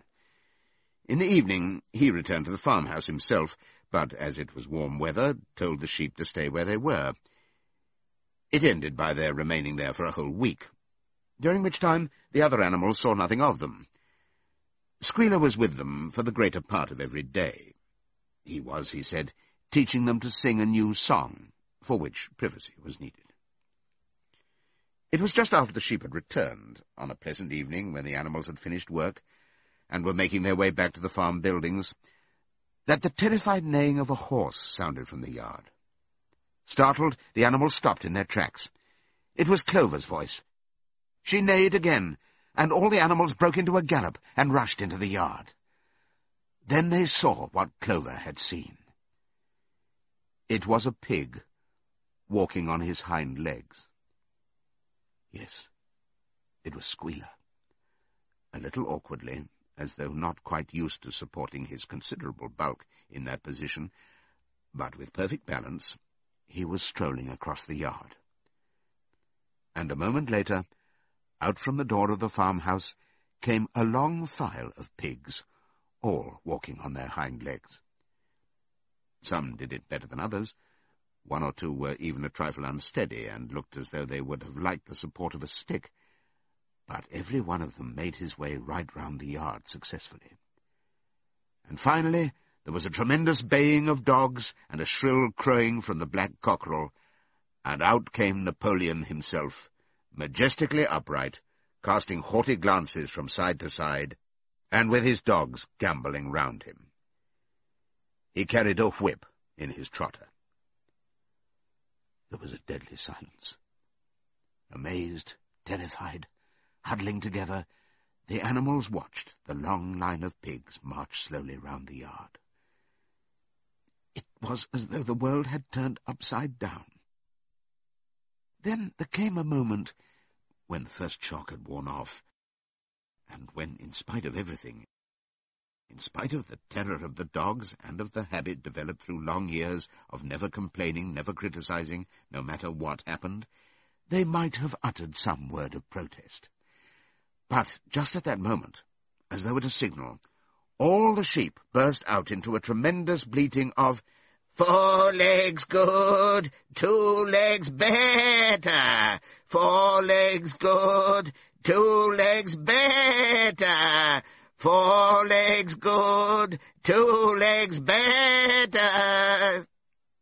It went on for 5 minutes without stopping, and by the time the sheep had quietened down, the chance to utter any protest had passed, for the pigs had marched back into the farmhouse. Benjamin felt a nose nuzzling at his shoulder. He looked round. It was Clover. Her old eyes looked dimmer than ever. Without saying anything, she tugged gently at his mane and led him round to the end of the big barn where the 7 commandments were written. For a minute or two they stood gazing at the tarred wall with its white lettering. "My sight is failing," she said finally. "Even when I was young I could not have read what was written there. But it appears to me that that wall looks different. Are the 7 commandments the same as they used to be, Benjamin?" For once Benjamin consented to break his rule, and he read out to her what was written on the wall. There was nothing there now, except a single commandment. It ran, "All animals are equal, but some animals are more equal than others." After that, it did not seem strange when next day the pigs who were supervising the work of the farm all carried whips in their trotters. It did not seem strange to learn that the pigs had bought themselves a wireless set, were arranging to install a telephone, and had taken out subscriptions to John Bull, Titbits, and the Daily Mirror. It did not seem strange when Napoleon was seen strolling in the farmhouse garden with a pipe in his mouth. No, not even when the pigs took Mr. Jones's clothes out of the wardrobes and put them on, Napoleon himself appearing in a black coat, rat-catcher breeches, and leather leggings, while his favourite sow appeared in the watered silk dress which Mrs. Jones had been used to wear on Sundays. A week later, in the afternoon, a number of dog-carts drove up to the farm. A deputation of neighbouring farmers had been invited to make a tour of inspection. They were shown all over the farm, and expressed great admiration for everything they saw, especially the windmill. The animals were weeding the turnip field. They worked diligently, hardly raising their faces from the ground, and not knowing whether to be more frightened of the pigs or of the human visitors. That evening, loud laughter and bursts of singing came from the farmhouse, and suddenly, at the sound of the mingled voices, the animals were stricken with curiosity. What could be happening in there, now that for the first time animals and human beings were meeting on terms of equality? With one accord, they began to creep, as quietly as possible, into the farmhouse garden. At the gate they paused, half frightened to go on, but Clover led the way in. They tiptoed up to the house, and such animals as were tall enough peered in at the dining-room window. There, round the long table, sat half a dozen farmers and half a dozen of the more eminent pigs, Napoleon himself occupying the seat of honour at the head of the table. The pigs appeared completely at ease in their chairs. The company had been enjoying a game of cards, but had broken off for the moment, evidently in order to drink a toast. A large jug was circulating, and the mugs were being refilled with beer. No one noticed the wondering faces of the animals that gazed in at the window. Mr. Pilkington of Foxwood had stood up, his mug in his hand. In a moment, he said, he would ask the present company to drink a toast. But before doing so, there were a few words that he felt it incumbent upon him to say. It was a source of great satisfaction to him, he said, and he was sure to all others present, to feel that a long period of mistrust and misunderstanding had now come to an end. There had been a time, not that he or any of the present company had shared such sentiments, but there had been a time when the respected proprietors of Animal Farm had been regarded, he would not say with hostility, but perhaps with a certain measure of misgiving by their human neighbours. Unfortunate incidents had occurred. Mistaken ideas had been current. It had been felt that the existence of a farm owned and operated by pigs was somehow abnormal and was liable to have an unsettling effect in the neighbourhood. Too many farmers had assumed, without due inquiry, that on such a farm a spirit of licence and indiscipline would prevail. They had been nervous about the effects upon their own animals, or even upon their human employees. But all such doubts were now dispelled.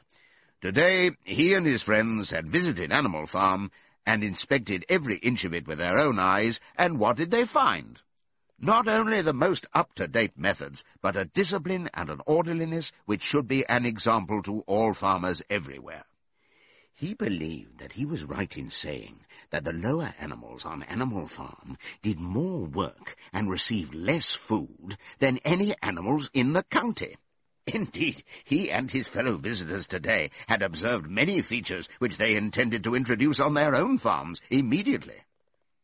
He would end his remarks, he said, by emphasizing once again the friendly feelings that subsisted, and ought to subsist, between Animal Farm and its neighbours. Between pigs and human beings, there was not, and there need not be, any clash of interests whatever. Their struggles and their difficulties were one. Was not the labour problem the same everywhere? Here it became apparent that Mr. Pilkington was about to spring some carefully prepared witticism on the company, but for a moment he was too overcome by amusement to be able to utter it. After much choking, during which his various chins turned purple, he managed to get it out. "If you have your lower animals to contend with," he said, "we have our lower classes."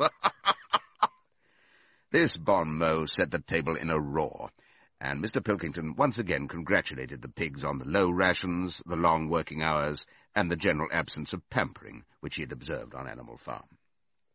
And now, he said finally, he would ask the company to rise to their feet and make certain that their glasses were full. "Gentlemen," concluded Mr. Pilkington, "gentlemen, I give you a toast to the prosperity of Animal Farm." There was enthusiastic cheering and stamping of feet. Napoleon was so gratified that he left his place and came round the table to clink his mug against Mr. Pilkington's before emptying it. When the cheering had died down, Napoleon, who had remained on his feet, intimated that he too had a few words to say. Like all of Napoleon's speeches, it was short and to the point. He too, he said, was happy that the period of misunderstanding was at an end. For a long time there had been rumours, circulated, he had reason to think, by some malignant enemy, that there was something subversive and even revolutionary in the outlook of himself and his colleagues. They had been credited with attempting to stir up rebellion among the animals on neighbouring farms. Nothing could be further from the truth. Their sole wish, now and in the past, was to live at peace and in normal business relations with their neighbours. This farm, which he had the honour to control, he added, was a cooperative enterprise. The title deeds, which were in his own possession, were owned by the pigs jointly. He did not believe, he said, that any of the old suspicions still lingered, but certain changes had been made recently in the routine of the farm which should have the effect of promoting confidence still further. Hitherto, the animals on the farm had had a rather foolish custom of addressing one another as comrade. This was to be suppressed. There had also been a very strange custom, whose origin was unknown, of marching every Sunday morning past a boar's skull which was nailed to a post in the garden. This, too, would be suppressed, and the skull had already been buried. His visitors might have observed, too, the green flag which flew from the masthead. If so, they would perhaps have noted that the white hoof and horn with which it had previously been marked had now been removed. It would be a plain green flag from now onwards. He had only one criticism, he said, to make of Mr. Pilkington's excellent and neighbourly speech. Mr. Pilkington had referred throughout to Animal Farm. He could not, of course, know, for he, Napoleon, was only now for the first time announcing it, that the name Animal Farm had been abolished. Henceforward, the farm was to be known as the Manor Farm, which, he believed, was its correct and original name. "Gentlemen," concluded Napoleon, "I will give you the same toast as before, but in a different form. Fill your glasses to the brim. Gentlemen, here is my toast to the prosperity of the Manor Farm." There was the same hearty cheering as before, and the mugs were emptied to the dregs. But as the animals outside gazed at the scene, it seemed to them that some strange thing was happening. What was it that had altered in the faces of the pigs? Clover's old dim eyes flitted from one face to another. Some of them had 5 chins, some had 4, some had 3. But what was it that seemed to be melting and changing? Then, the applause having come to an end, the company took up their cards and continued the game that had been interrupted, and the animals crept silently away. But they had not gone 20 yards when they stopped short. An uproar of voices was coming from the farmhouse. They rushed back and looked through the window again. Yes, a violent quarrel was in progress. There were shoutings, bangings on the table, sharp, suspicious glances, furious denials. The source of the trouble appeared to be that Napoleon and Mr. Pilkington had each played an ace of spades simultaneously. 12 voices were shouting in anger, and they were all alike. No question now what had happened to the faces of the pigs. The creatures outside looked from pig to man, and from man to pig, and from pig to man again. But already it was impossible to say which was which.